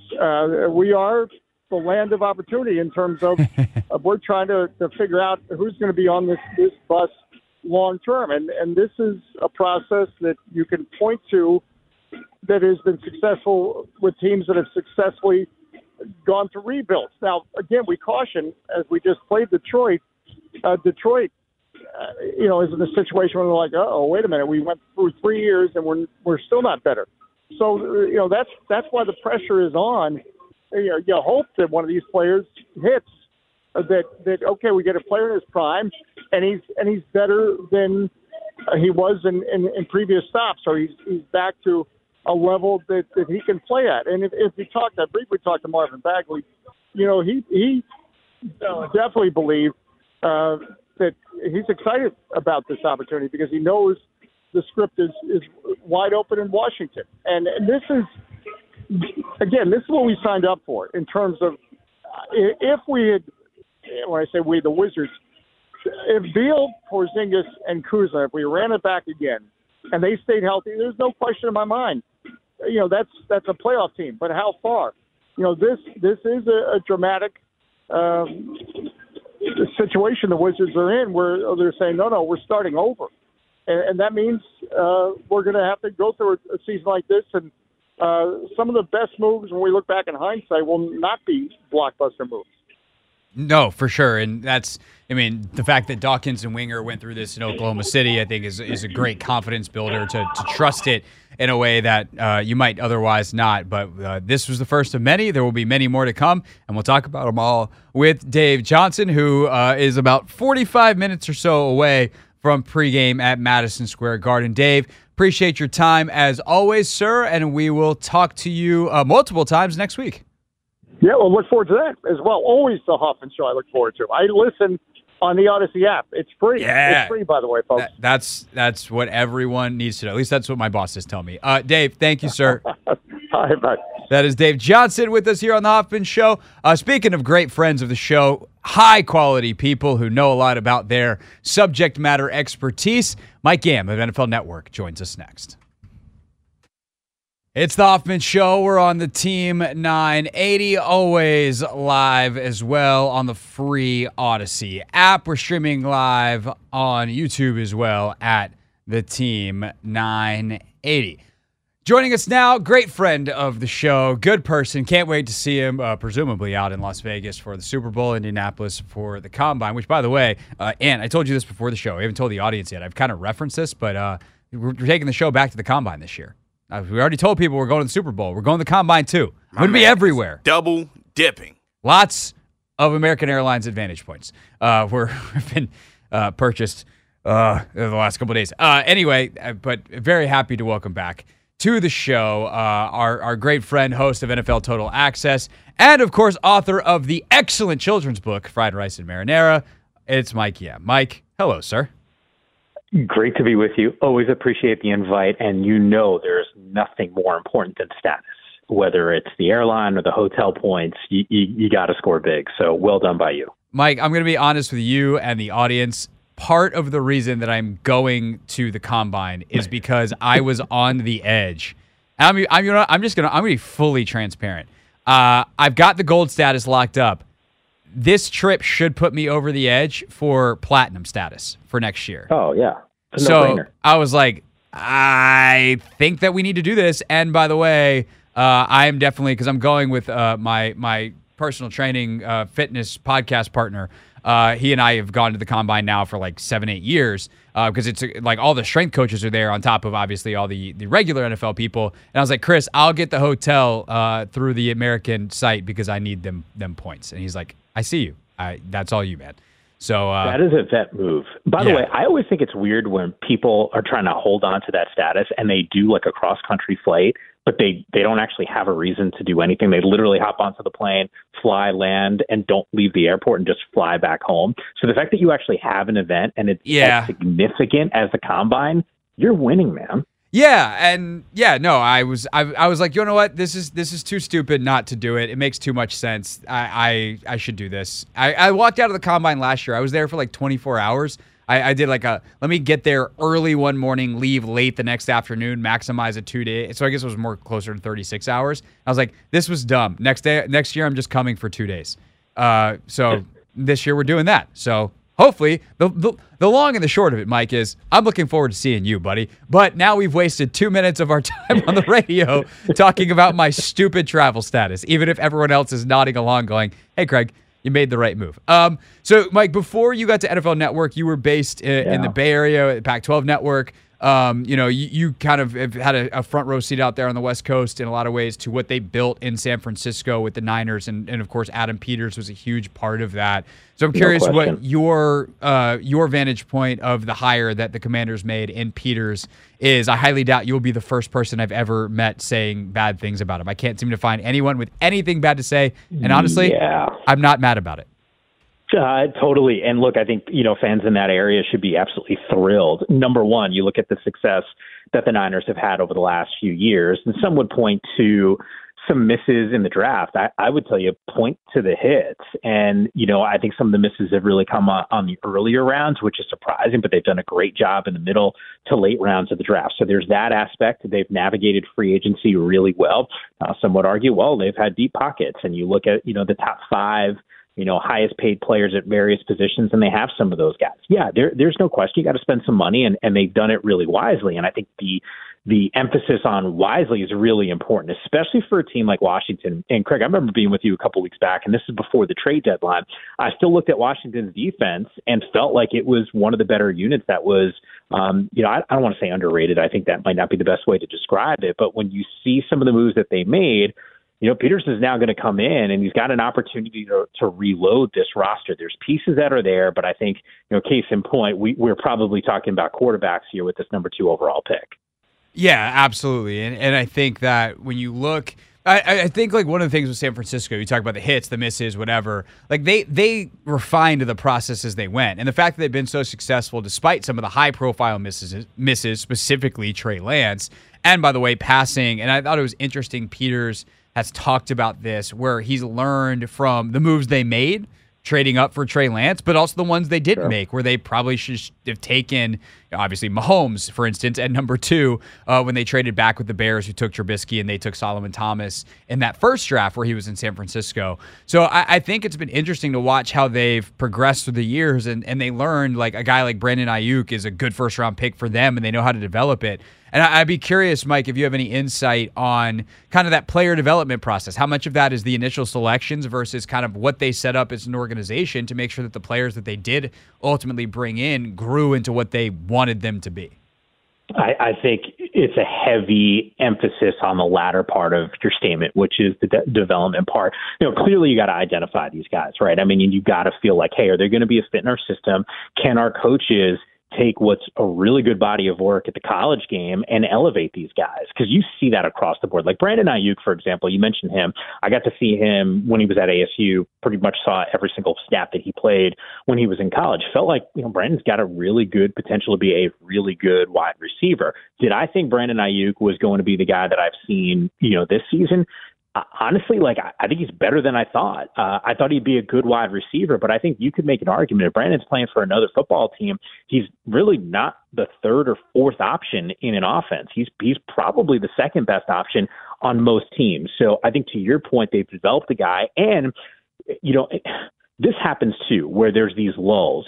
Coming off of that rookie season for Brandon Ayuk, you did see a little bit of that sophomore slump, and the second half of that rookie campaign also wasn't the strongest. And I think there was a patience factor that was involved there, and really coaching and hard messaging to Brandon that, some of the drops that were plaguing him a little bit needed to be cleaned up. And now we're seeing the fruits of that labor. So I'm with you. I think you need to identify, but also need to project out and understand, how is this guy going to fit into our organization around the coaches that we have here? Right, which is how Peters thinks about football, which has been really cool to learn about kind of how he came to that and how he's implemented over the years, over this past week that he's been on the job in Washington. Mike Yam with us from NFL Network, host of NFL Total Access. And speaking of the head coach side of it, we had Siciliano actually on earlier. We're double dipping NFL Network today. Don't tell your PR department.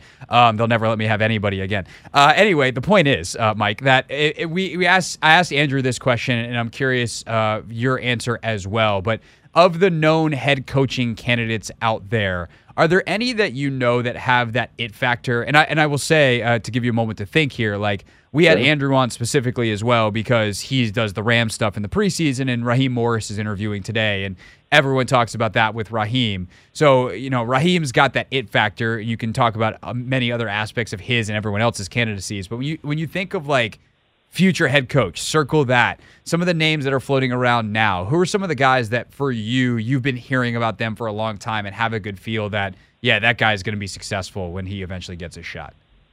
So the it factor thing is separate, because I would tell you from a known commodity standpoint, when you look at Belichick comes to mind, Mike Vrabel comes to mind. Those are guys that have done it, had success.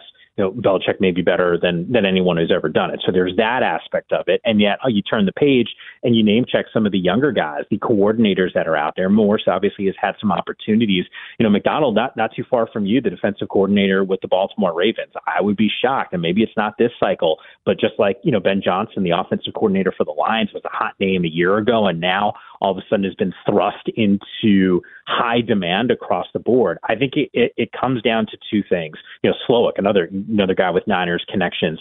Where's the tree? Who's the guy that this dude has actually learned from? So Johnson comes to mind, Slowick comes to mind. I still personally favor some of the defensive-minded coaches that are out there. McDonald, once again, to me, is got to be on the short list. I think you saw a team that had some really good pieces and is now doing things that we can mention with like the 85 Bears, that team's defense. And I still think Baltimore is the most complete team in the NFL. Would be shocked if they're not, the last team standing winning the Super Bowl in Vegas. So his name to me is one of the first ones that I would point to. And, the Slowick factor, speaking of Baltimore, right, they're matching up against the Houston Texans this weekend. You saw one of the things that we saw coming off the combine a year ago, since we'll circle back to that conversation, was Bryce Young and CJ Stroud, which was going to be the better fit. An unknown, some question marks maybe with that coaching staff, not to say that they couldn't do it, but I think more people felt solidified that Carolina would be a better fit for any of the young quarterbacks because of the experience factor. And yet we saw quite the opposite. Carolina's a job that's available right now in a very short period of time. And yet the Houston Texans, and this is why I like Slowick as their offensive coordinator, look at development we've seen in DeMeco Ryans, a defensive-minded coach. So I give a lot of credit to what we're seeing from CJ to Slowick. So he's another name that I would throw into the mix as well. No doubt about it. And plus, if they hire Slowick or Raheem Morris here, you can finally have a full circle moment from the 2013 Washington coaching staff picture that everyone likes to throw up. And you'd be like, oh, look, one of them finally went back to Washington, because both those guys we're here. Again, Mike Yam, you can watch him on NFL Total Access pretty much every day but Thursday, which is why he's often on our show on Thursdays. And if you have a kiddo looking for a great book, don't forget his children's book, Fried Rice and Marinara, is available now. Very, very cool book that he's talked about on our show before. So if you want to learn more about the book, go on YouTube and search Mike Yam and my name, and you'll find the history of why he wrote the book, because it's very cool. Mike, thank you as always, sir. We will talk soon, and hopefully I'll see you in a couple weeks. You're the best, man. I always appreciate the invite. Absolutely. That is Mike Yam, everybody, with us on the Hoffman Show. Quick look at what's trending. Then we wrap things up with real things, real people said, into real microphones. It's the Hoffman Show. Wrap it up here on the Team 980, always live as well on the free Odyssey app. Real things coming up in just a moment. Tomorrow on the show, short one, Georgetown Seton Hall, I believe it is, tomorrow night on the old schedule. We got Georgetown Hoops, that much I know for you, at 6:15, Anthony. What else we got? We got our picks for the weekend. So we'll go around the NFL at 5:30. We got Tim Twentyman coming up at 5 o'clock. Tim is a reporter for covering the Lions, who is really, really good. And we'll have insight on Ben Johnson, because Ben Johnson is interviewing for the Commanders head coaching job tomorrow. Also, Clinton Yates should be back with us on a Friday, although every time I tease that Clinton's going to be on the show, that's the weeks he can't do it. But he did miss us last week, and I think we're actually already all squared away for tomorrow. So Yates should be back with us. That's most of the show, Anthony. That is most of the show. We're in pretty good shape. You love to see it. And then we have a weekend, and then we're actually going to have a Monday show, like on a Monday. Wow, we really are. We're going to have a 5-day week? Yeah. I mean, I'm not psyched about that part, but yeah. Monday shows after playoff weekends are kind of fun. Like, if I could do Monday and then take Tuesday off, that'd be ideal. I agree. What if we just asked that? Like, hey, CK, during the offseason, can we just take, like, every other Tuesday off? You think that will go over well with the bosses? No. I don't think it would either, Craig. If you know, you know. Just any other housekeeping? If you missed the show or any part of the show, we had great stuff. Andrew Siciliano was so good at the 4:30 spot today. So that's definitely worth checking out on the podcast. Open the show with some thoughts on Raheem Morris and Dan Quinn as they interviewed today for the Commanders job, virtually speaking, of course. Let's see. What else we got? Oh, and then, of course, a reminder that we have 106.7 The Fan versus the Team 980 Live coming up. That is on February 2nd. It's off-air, on-stage, uncensored. You get your tickets at BethesdaTheater.com. It's presented by Main Street Bank. Cheer local, bank local. Put their team in your office. Visit mstreetbank.com for more information. I think that's all the housekeeping, Anthony. I think it is too. All righty then. Real things. We're not going to be so this year. Real people. 5-11, not very good. Set into real microphones. You know, the culture is actually damn good. All right, let's see what we got for the real things today. The real things the real people said into real microphones. You know, I actually saw, Anthony, by the way, CBS Sports sent out this big press release the other day. And Ian Eagle is going to be out in Las Vegas doing stuff for Super Bowl week. And so when I'm out there, I got to have Ian on set and be like, Ian, do you know that you are on Mount Rushmore of a segment of our radio show? How sick would it be if Radio Row week, I could get him and Harlan together for a segment of Real Things? Wow. Like, guys, I need you here at 6:45. This is going to be the best radio segment. You guys are going to do 1 million radio segments this week. This will be the one you have the most fun with. And we just pick out the best Real Things that we've ever had. We scrounge the folders from everything from Airport Screaming Man, come on, to some of Ian and Kevin's best work, to some of our favorites of all time. That would be a lot of sleepless nights because that would be a lot of audio to listen to. Yeah, it would be. It would be. I feel like we could. Nah, I think we can get through it. But hey, if Harlan and Ian want to do it, that would be tough. That'd be nice. All right. Anyway, this was a good one. I don't know if it's a Hall of Famer. DeMar DeRozan mic'd up last night. You know you're getting old when most of the commentators, people you played against. Well, that's right. DeMar did play against Richard and JJ plenty of time. Yeah, sure did. Ryan Rucco there on the back end of it on ESPN. DeMar DeRozan, in case you couldn't catch it. You know you're getting old when the commentators are the people that you played against.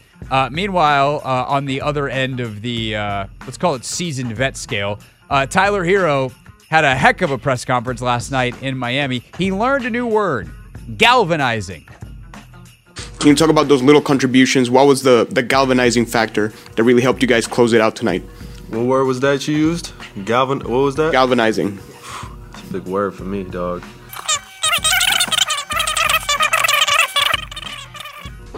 Y'all haven't galvanizing. Oh, Tyler. He tried. He tried so hard.